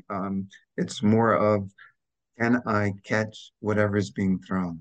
Yeah. Yeah, it doesn't matter. Did you play in any cool like snow games like you were in Green Bay and the Steelers? Did you play in any blizzards that you really liked? That you really liked? No, No, you didn't like the cold? no. We played in the year that we went to the playoffs in Green Bay. I think we played in Minnesota, and it was really cold. I 72 don't know how they maybe? did it. 72 was Sorry? 72 the year you made the playoffs? Yeah. Yeah. And we played in Minnesota, and it was really cold. Really And cold. Minnesota's not fun. no. And they couldn't wear it. They didn't, no gloves, no nothing, those guys. Yeah. Do you have a favorite card, favorite Topps football card that you like? They're just 2 cards, 3 cards. I don't know. Yeah. Yeah. Well, it's three more than I ever had. Oh, there's one right there, man. There you You go. have a beautiful smile. Yeah. Thank you, my friend. Well, you know what, Jonathan, it was a pleasure speaking with you and learning a little about your career and your time in the NFL and your time at University of Missouri. If there's one thing that you want to be remembered for as a player, is there one thing that you want to be remembered for as a player? Yeah, I showed up. Even it didn't matter my size or my speed. Um, Big heart. Yeah. Yep. You have to have a big heart to be a wide receiver in the NFL, my friend. That is I don't know, scary. Those guys are so big. There's a guy, Hubie Bryant. We were rookies together, and Hubie did end up. He went to New England, and we were going to play the Oakland Raiders. And remember this defensive, I forget his name now, a defensive lineman, really huge, 6'8", and Hubie's 5'9", 5'10". Ben Davidson? Was it Ben Davidson? Yes. Yeah, exactly. Look at that. I pulled that one. That's out of thin air. Well, you're such a, these things. I knew that you would know. There was going to be a fight, and that's who Hubie picked out. He picked him to go against Ben Davidson, who was crazy. Picked him. And Hubie's thinner than I was. Very crazy. Yeah. Do you watch today's game at all? Do you watch it? I watch highlights. I'll say it like that. Is there a player in the most recent times that kind of reminds you of yourself in terms of, oh, that guy runs a lot of routes like I did, or catches the ball like I did, or no, I haven't really paid attention in that specific. I think these guys all are trained. They're fast. They all have different gifts and abilities, and it's obviously a full-time job. Yeah, I mean the training and the nutrition and the science behind it, I'm sure are a lot different today than when you were playing. Very much so, and it has an impact on the game itself. Did you have to work in the off season when you were playing? Of course, and I wanted to. Yeah. Yeah, most of the guys did. Yeah. Yeah. All right, my friend. Thank you very much. It was a pleasure speaking with you. I enjoyed hearing about your time in the game. Jonathan Staggers, he signs cards through the mail, guys. He does. So if you want to get a card signed, I'm gonna fill up your mailbox, my friend. Okay. Yeah. You're such a gift, man. I appreciate your smile. I appreciate who you are, and may you continue to light up planet. All right. Thank you, my friend. It was nice meeting you, and we'll be in touch. Okay. Yes. Do any of you list your cards for sale on eBay? I've recently signed up with the software by the name of Card Dealer Pro. They take pictures of your sports and trading cards and use artificial intelligence to write the title, description, and upload to eBay. Now I've gone from the ability to list 10 to 20 cards to 200 to 300 plus with the help of Card Dealer Pro. Go to www.carddealerpro.com to try their software completely free for 7 days and get 500 bonus skins by using the promo code TTM 500 during signup. Once again, that's TTM 500. Use it at signup and get 500 additional bonus scans at www.carddealerpro to list your cards with AI today. Well, Drew, one of the fun things about sending out TTM requests is I always ask guys if they want to be on the show. Mm-hmm. And I was sitting there last week, and my phone rang, and it said Jonathan Staggers, and I picked it up, and I didn't know, like, Jonathan Staggers, who's Jonathan Staggers? And he came on. I was like, yeah, I got the TTM request you sent to me, and I'd love to be on your show. And Drew, I had a blockage. I didn't remember sending a TTM request to him. Oh, geez. So I had to look it up. I was like, oh yeah, I did send it to him. I sent him a 76 Topps football card. He signed it to me, and he loves signing cards. And I thought John was a great interview, and I'm so happy that we hooked up. And it's kind of the fun part of the TTM is when these guys reach back to you and say, hey, I'd love to talk to you about my career, about collecting, or about this book that I wrote or whatever. And it was really a fun call. So hopefully you enjoyed my talk with John. He's an interesting guy, and he's very positive. He's a very positive guy, Yeah. So I hopefully you enjoyed my interview with John. All right, Drew. Next up is Making the Grade. Making the Grade. Making the Grade is sponsored by Certified Sports Guarantee. Go to csgcards.com for sports card grading for the win. It's football season. There's no better time to get your NFL stars, rookies, and veteran cards graded. CGC Cards offers fast turnaround times, so you get your cards back even faster. They have crystal clear holders, so your cards shine. And best yet, all starting at just $12 a card. Head to cgccards.com to start grading your cards today.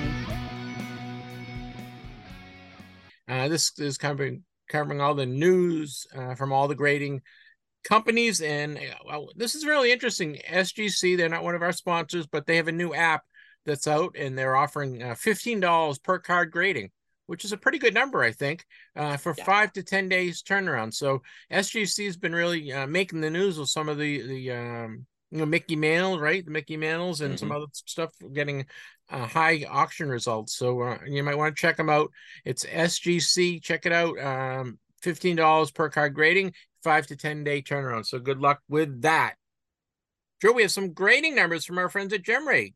Yes, we do. From the previous week, we're looking at August 28th through September 3rd. So that last week of August, first week of September kind of region right there, right before Labor Day. But everybody down a little bit, but nothing, horrifying at all. PSA, a 15% drop. They did 279,400 cards. SGC, a slight increase, actually. They're the one to be up this week. Only a 1% rise, but still better than nothing. There are 28,200 cards that went through there. I've got Beckett down 16%, 16,600 cards graded by them. And CGC, a 20% decrease, 27,600 cards. So you're still looking at, what is that? That's about 350,000 cards that got graded for companies. A lot of cards. It's still a lot. That is still a lot.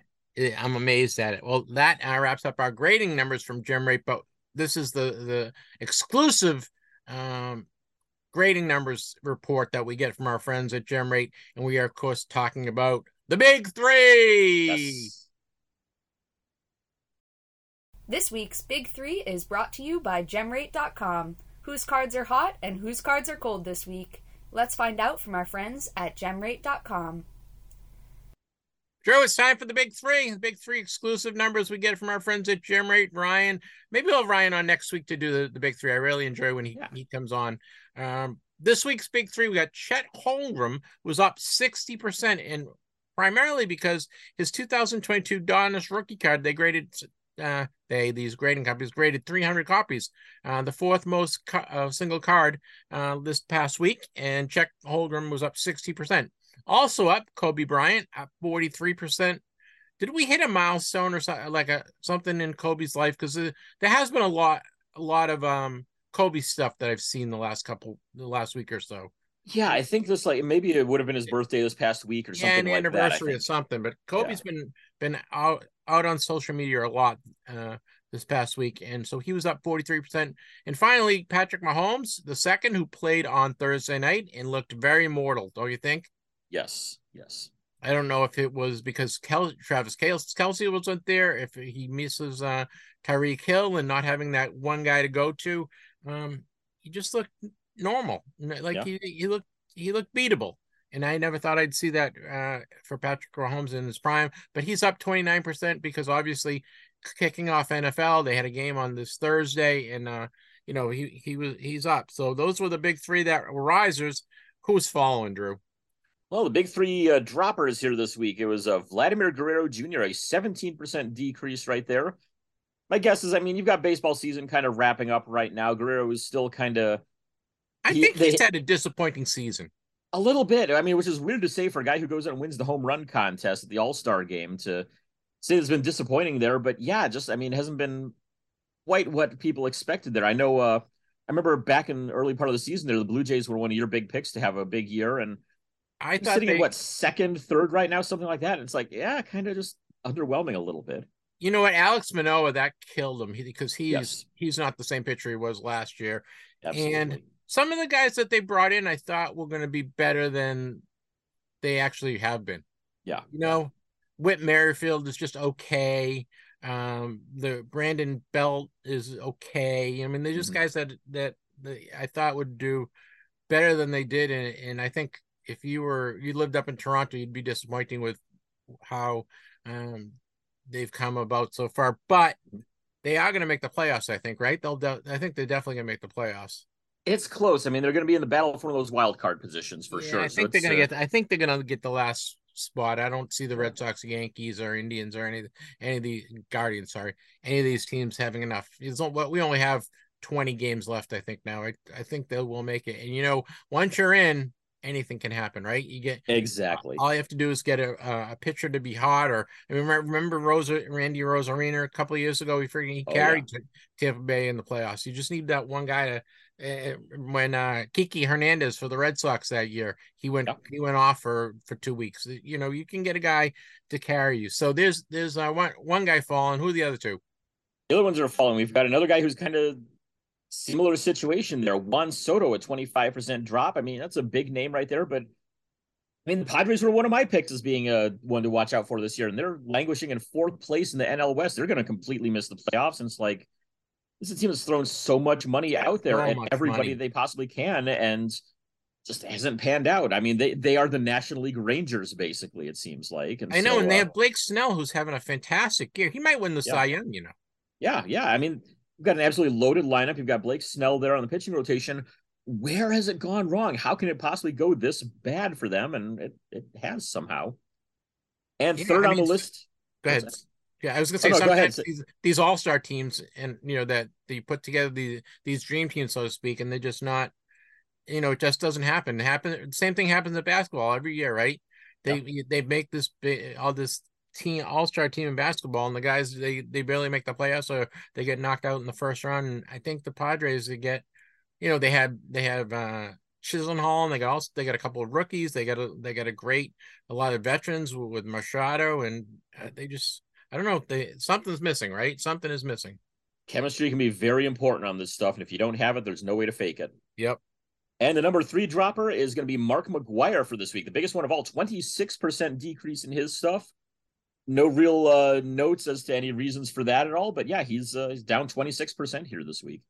It's kind of a shame, isn't it? I mean, you were there for McGwire and Sosa, and it's just a shame that they all kind of that whole thing just is a black mark on baseball, as opposed to being when it was going on. Oh my goodness, it was fun.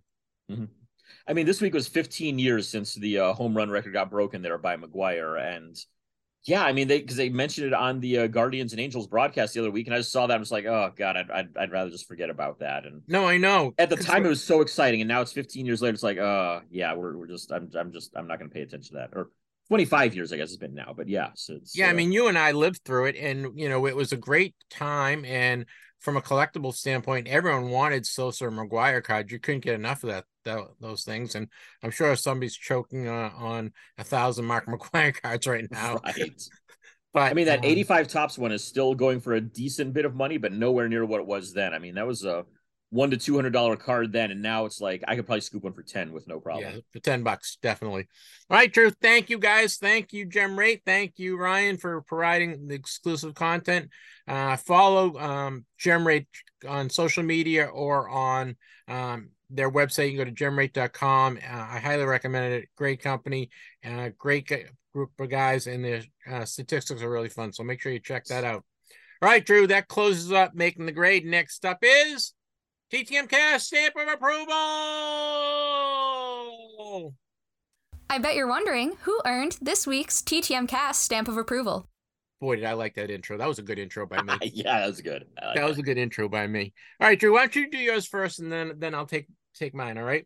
All right. So, yeah, my stamp of approval this week. Well, at the end of October, my wife and I are taking a trip up to Colorado with a friend of ours, going to see a concert up there and just see everything there is to see around Denver there. My wife's a Colorado Avalanche fan. She has never been up there, so hopefully we'll be able to maybe take the tour of Ball Arena there, and we're going to see unfortunately, the Avs are playing on the road that week, but we're going to try to go to a watch party. They're playing against the Penguins, so I'll be the only person in Penguins attire out there. And I'm sure I'm going to get booed and run out of there, but whatever. I'll take it. You thrive on that.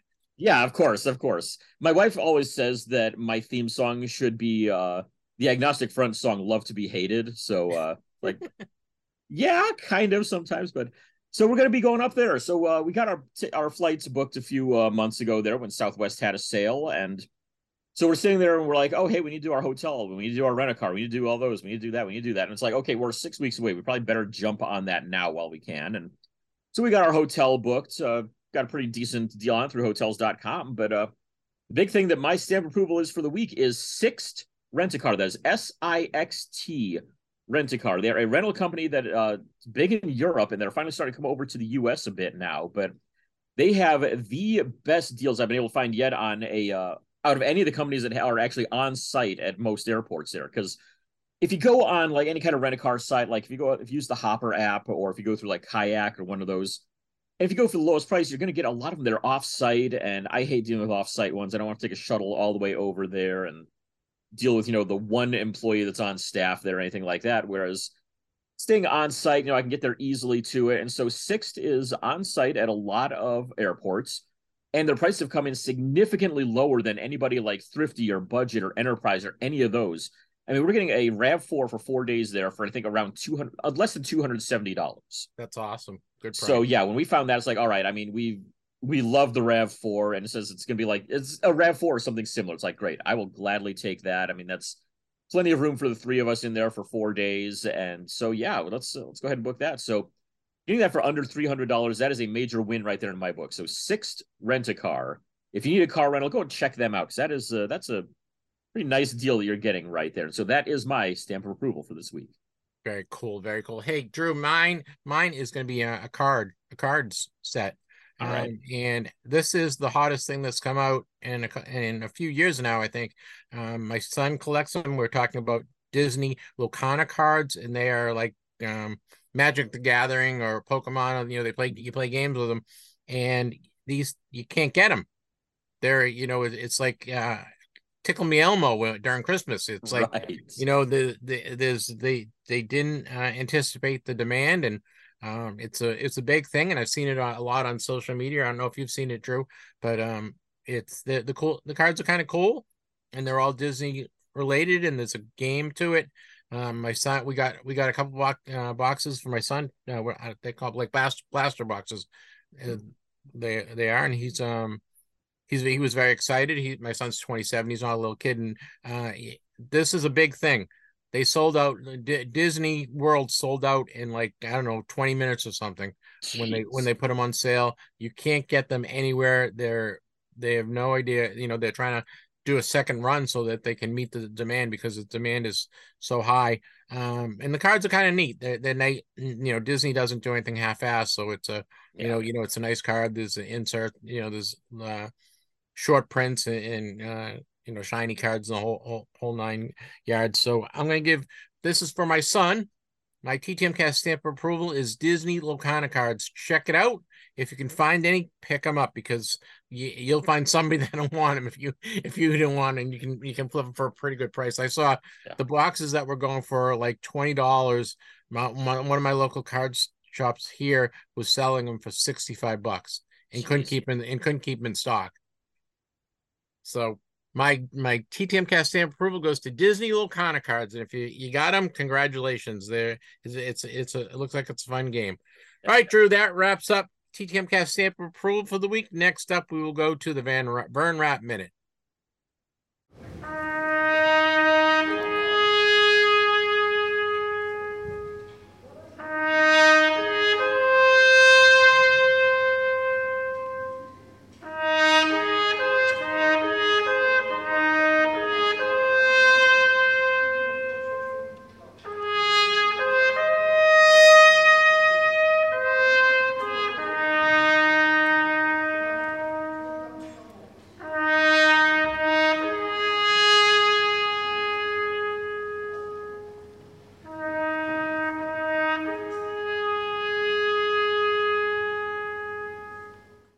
Good. You want to do the intro for the Vern Rapp?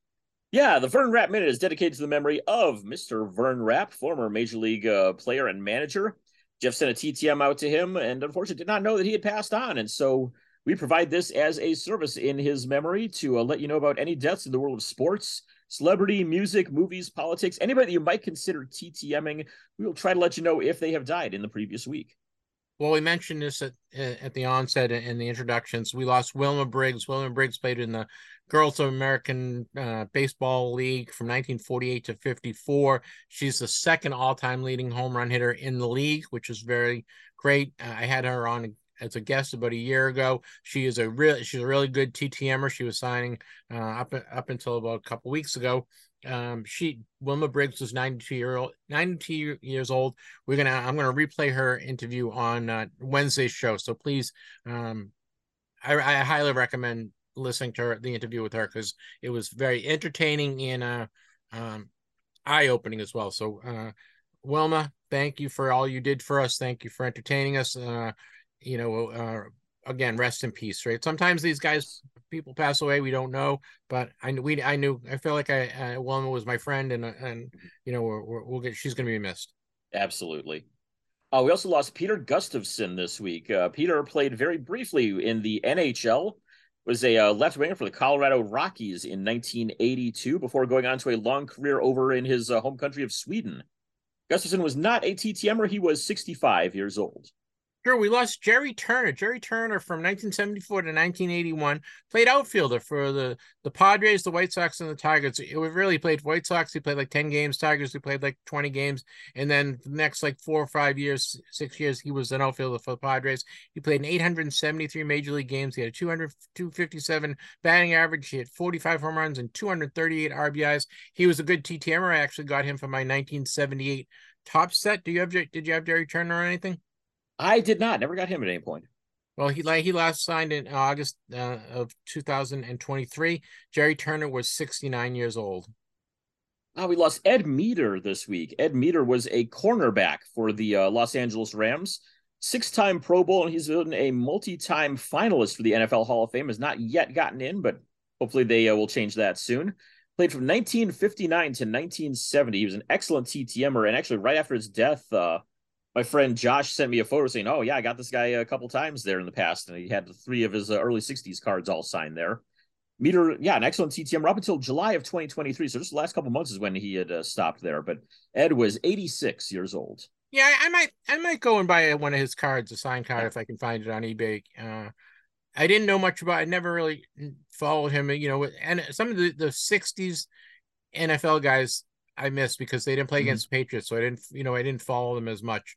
But I'd like to, after learning a little bit about Ed, it seems like he was a pretty good player. So yeah, I'm gonna look into him. We lost Brad Maxwell. Brad Maxwell was a defenseman from 1977 to 1987. He played primarily with the Minnesota North Stars. He also had a cup of coffee, so to speak, with Quebec. the Maple Leafs, the Canucks, and the Rangers. He played in 612 NHL games. He had 98 goals and 270 assists. He was a really good TTMer. His last TTM was just a few weeks ago in August of 2023. Brad Maxwell, I believe he had cancer. He passed away. He was 66. One of the toughest guys of the 70s there. I mean, that late 70s, early 80s North Stars was absolutely stacked with some tough guys, and he was among the leaders there of all that group. In the music world, we lost Steve Harwell this week. Steve Harwell was the lead singer of the band Smash Mouth. I know he's been battling some illnesses for the last couple of years there, and finally caught up to him. I remember they said, oh yeah, he's entered hospice care, and later that day his death was announced. But Steve Harwell was only 56 years old. Yeah, I remember when they had the All-Star game at Fenway Park. That was the year that the All-Star. Hey, now you're an All-Star. Oh yeah, yep. That's when that song came out, and Smash Mouth played. They were in the bullpen, playing at the Red Sox bullpen, and I remember him, and it's a pretty catchy tune. Oh yeah, they had a few of them. No, they were very good. I think Smash Mouth was very good. Also in the world of music, we lost singer-songwriter Gary Wright. Gary Wright wrote Dreamweaver, and if you asked me 2 weeks ago who wrote Dreamweaver, I wouldn't have said it was Gary Wright. Yeah, I would not have known. But how many times have you heard Dreamweaver? Like a million, so right? much. Yeah, I mean, it was. I remember back when I used to work with the hockey team in Wichita Falls. That played in every single post-game skate. It seemed like it was always on. I'm like, I couldn't have told you who did the song at all, but it's like, yeah, you know it because you hear it so many times there. And there we go, Gary Wright. Yeah, we lost Gary Wright. Gary Wright was 80 years old. We lost Jim Romanisny, I believe is how. Yeah, we got a name that Drew butchers. It's not just me butchering names. Yeah, Jim Romanisny, something like that. He was a linebacker for the Browns and the Patriots. Played 4 NFL seasons, 1973 to 76 with the two teams there. He played in 33 games in that time. Not known to be a TTMer, Jim was 71 years old. Lastly, we lost a pioneer in the NBA. His name was Whitey Von Nita. He was 101 years old, Drew, 101. He played from 1947 to 1950. He went to Penn State, he was a guard forward. He played for the Tri-City Blackhawks in the NBL, that's the National Basketball League, before the forerunner for the NBA. And then when the NBA came about, he got traded to the Baltimore Bullets, and he played on the Baltimore Bullets there for the first 2 years of existence in 49 and 50. So Whitey Von Nita, he was 101, and he passed away this week. I'm not quite sure what he was, his TTM, and Drew, I missed it because I just got the news right before we got on the show. So well, Drew, our sympathy and condolences go to anyone who lost someone this week. We're sorry for your loss. That will close out the Vern Rapp Minute. Next up is TTM Returns. Was our mailbox full this week? Let's take a look at this week's TTM Returns. All right, Drew, you want to do it, or do you want me to do it? Go for it. Yeah, if you want to start with it, and I'll do mine right after that. All right, I'll do mine first. And it was a pretty good week. It was Tuesday and Wednesday when I got all my returns for some reason. But still a pretty good week for returns. I got 2 returns back from Nolan Ryan on his 1978 and 1979 Topps cards sent to the foundation, and it took about a month to come back. Yeah. I got a 1969 Topps of Ken Harrelson. He signed it, put a Ken Harrelson Hawk Hall of Fame 2020 on it, and I picked up this card at the National for a quarter. Nice. And I said, well, I'm gonna send that off to get it autographed. He said it took about 3 weeks for that one to come back. Got 2 from Kevin Bass. Kevin Bass was an outfielder for the Houston Astros, and I got him on his 86, 87, and 88 Topps cards. Drew, did he play with anybody else? I don't know off the top of my head. I think that's about it. He was a pretty good player back in the day. And he signed 2 cards for me. It's 88 and 87 and 88 Topps cards. So it took about, maybe 3 weeks. I got this one. I don't know why I sent this up, but I did. So this is a 2000 Topps Prospects card, and I sent it to Dave Walling. I saw it, and I said, I wonder if any of these guys signed. So I saw Dave Walling sign, so I sent it off to him. So he signed it in a couple of weeks. He signed in black Sharpie. He signed D Walling, but it's okay. Yeah, but I think I may try to get the rest of the cards, the rest of the guys signing. Cool. Do we know if Ben Sheets signs? Ooh, I haven't heard anything out of Ben Sheets at all, unfortunately. So yeah, I don't know. And then the other guy on the card is Scott Sabakala. I don't know. He played for the Braves. We'll have to see if he signs. But that gives me something, another project to work on, I guess, right? Exactly. I mean, those multiplayer cards are always the fun ones to send out. And then lastly, speaking of multiplayer cards, I got 1980 Topps basketball card. It is I got Kenny Carr, who played for the Cleveland Cavs. Nice. So he shares a card with Norm Nixon and Sam Lacey. I think Sam Lacey signs. I'm not sure about that. I don't think Norm Nixon signs. Yeah. But I'll see if I can get it signed. So that wraps up my TTM returns for the week, and I sent out about 10 or 12 yesterday, I think. Cool. And I sent one out to Jerry Cheevers. I'm taking a shot on this one. Have you got Jerry Cheevers TTM? I haven't TTM'd him. I've gotten him via some. I got him in person back when I was up at Emerson. He used to be he did something in the Bruins front office there, so I saw him out there quite a bit. And I've picked up a couple of them in trades and stuff over time. I've got the one of the close up of his mask of the mask with the stitches all over. Yep. I've got a photo of that signed by him. So. Well, I'm giving him a shot out on TTM. I picked up his 1970-71 Topps card for like a quarter at the National. So I was like, I'll try. I'll give a shot. Oh yeah, that was card number 1, and it was in like great shape. Oh, good. That's tough to do with the very first 5 and the last 5 cards in a set. Finding them in good condition can be kind of tough. Yeah, so I picked it up. So we'll see. So I sent out about 10. I want to get back to doing 10 a week. I got to go get some Canadian stamps because I have some hockey guys I want to get in. But that wraps up my returns. How'd you do? I actually did all right. You remember last week I got completely shut out, and the week before that I only had 1. This week I actually have 3 to talk about, which is a lot for me lately here. So good to see a few things rolling into the mailbox. But Tuesday I got Harold Baines in. I mentioned that on our Wednesday show. I sent him 2 cards and $20, and he signed 1, which is good enough. I mean, it seems like he was signed for, $10 for quite a while, for a long time there, and then suddenly stopped and said he was letting somebody else handle his mail, and there's the fee list and all that stuff. So I'm like, all right, I'm good on there. But saw a couple successes on there. So I'm like, all right, let's try, $10 again and see what happens. Well, okay. He signed 1 for 20. I will gladly take that. It's on his rookie card, his 81 Topps card. Took about a 3-week turnaround on that one. Let's see. That came out nice too, Drew. Yes, he signed a nice. That was a nice signature. Yeah. So then rolling on into yesterday, got 2 of them back. First one was Brad Boxberger. He is a pitcher for the Cubs, and he was in the 21 Heritage set as one of the short prints. I actually got a really good deal on that card because normally with short prints, you have to pay $1 or $2 each to get them. And I happened to find one on Sport Lots one day for under $0.25. And I'm like, yeah, we're going to just go ahead and scoop that up at that price. You got any more of those? Yeah. So fortunately, I was able to grab that one. And I saw that he signs a bit. So I'm like, all right, yeah, we'll go ahead and chuck this out and see what happens. Yeah, 2 months later, came back, signed that one. So very happy to get that one in. And the other one I got on yesterday was Aaron Broughton, former forward for several NHL teams. Of course, he's the brother of one of the 3 Broughton brothers. There's Neil. And there's a third one as well whose name I'm blanking on right now. I remember Neil. Neil was a pretty good player. Yes, Neil was the best out of the 3. Paul was the other one I was trying to think of there. But Aaron Broughton is in the 88-89 top set, so I was able to mail that one out, and a couple other cards as well. Signed everything. Took about 5 months or so on there. But one of them is the Pro Set one from his 1991 Pro Set. They don't you love the I love the Pro Set hockey. I don't know why, I just love them. Yes. And so, I mean, he was with the North Stars in the first series. Well, then he got picked up late in.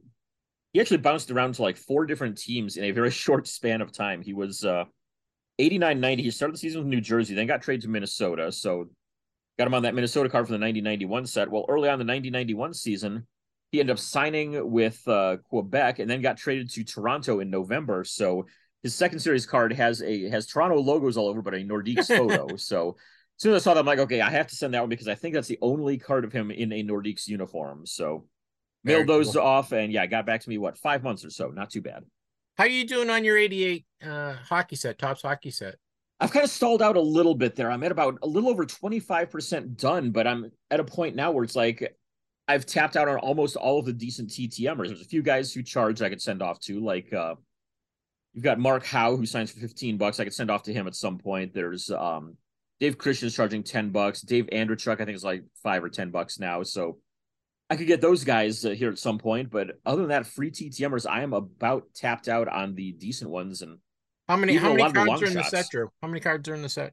196 players and 2 checklists. And I've got one of the checklists signed. I'm going to send the other one off to somebody. I might go with I was thinking Alan Eagleson, but I don't want to support that dude at all. So it's like any good refs? Are there any good referees in that? I could do that. I could go with Andy Van Hellemond or somebody like that. So yeah, I could do that. Very cool. So what do you need? You think you need 70 or so? I'm at about 60 or 70 that I've gotten done so far. So there's a long ways to go on there. I'm hoping to make some trades maybe at some point. I had a guy who had a whole bunch of them, but I said, okay, what are you looking for in trade? He's like, oh yeah, let me get back to you on that. And he just completely ghosted me on that. So yeah. How many guys have passed out of the set? Do you know? I think it's less than 10. That's a small handful. I mean, you've got Bob Probert is in there as one of them who's died. I think I'm trying to remember who else. It's a small handful. Peter Klima is in there as well, who's a recent death. I want to say somewhere between 5 and 10. Peter Zezel I know is in there. Sean Burr, I think, is one that died. There's somebody from the late 80s to early 90s Red Wings besides Probert who died. And I think it was Burr, but I'm not certain on that. But it's somewhere between 5 and 10. Yeah, it's a great looking set. It's a really nice looking set. I know I asked this before, but I forget. Do you have the set and are sending them out, or do you are you doing it the other way where you're I need those 7 guys and I get them and then send them out? Where are you on the whole process? I have almost the entire set. I'm missing a couple of the rookie cards. I don't have the Brett Hull rookie or the Joe Nieuwendyk rookie yet, but other than that, I've got the entire set there, and I'm considering. I haven't decided yet if I'm going to or not, but because O-Pee-Chee's set was slightly bigger, it had another, I think, 66 cards added on at the end. I'm thinking about going for the O-Pee-Chee ones on the latter part there, but I haven't decided to yet at all. So we'll see. I might do it. I might not. Right now, I'm leaning toward no, but I know how I am. I know you're working on so many sets. I don't know how you do it, friend. It's crazy. All right, well, that wraps up our returns. You getting things going out this week? I'm not sure. I've got some stamps here. I can mail off a few. I've got a small stack there that I'm probably going to try to write. So probably about 5 to 10 going out this week, I hope. All right. Well, that wraps up returns for the week. Next up, I think we'll put a bow on this thing and wrap the show up, okay? Yeah, I think so. All right. First, we want to thank our friend Clemente Lisi. We love having Clemente. Thank you, Clemente. Jon Staggers, former NFL player. Thank you very much. We want to congratulate our winners, Ed Bobuck, who won the Bill Lee picture, and Jesse Davis from Washington, who won the Dave Steve card. Congratulations, guys. We had a lot of people enter this contest, Drew. We've been getting a lot of people entering, so we want to thank Drew for donating the Dave Steve card. Thank you, Drew. I also want to thank Rich Miller for joining us last Wednesday. Make sure you check out TTMcast 101 our show every Wednesday. Rich talks about the whole legal fiasco, the legal going on, right? He puts a nice clear picture to it. So thank you, Rich. On this Wednesday show coming up, we're going to play my interview with Wilma Briggs. Make sure you check that out. And next Saturday, we have Les Wolf and former NHL All-Star. He scored over 200 goals during his career. His name's Reed Larson, and he was played for the Red Wings and the Bruins, Minnesota, a couple other teams at the end of his career. And he wrote a book, so we're going to talk to him about his book. And I was surprised he's not in the Hall of Fame yet, Drew. No, he's had a pretty solid career. He's one of those kind of borderline guys there, but I mean, 200 goals when you're playing mostly defense is pretty good. Yeah, and he played on some pretty good Red Wings teams. He played on a couple of good Bruins teams. And he had that shot. He had one of the hardest shots in the NHL. I think he's going to get in eventually, don't you? I think he's got a chance. I think he's got a decent case there for sure. Well, we're going to hear from Reed next week. Next Saturday, we'll have Reed and Les Wolf. All right, Drew, anything else before I let you go? No, I think I'm pretty much covered everything there. Just looking forward to doing some in-person graphing here later on today. All right, but good luck at the games this weekend. Enjoy the Pearl Jam 2 shows this week. Yes. We will talk to you on Wednesday. I want to thank everyone for listening. I want to wish everyone many happy returns, and we'll see you on Wednesday. Be good. Bye.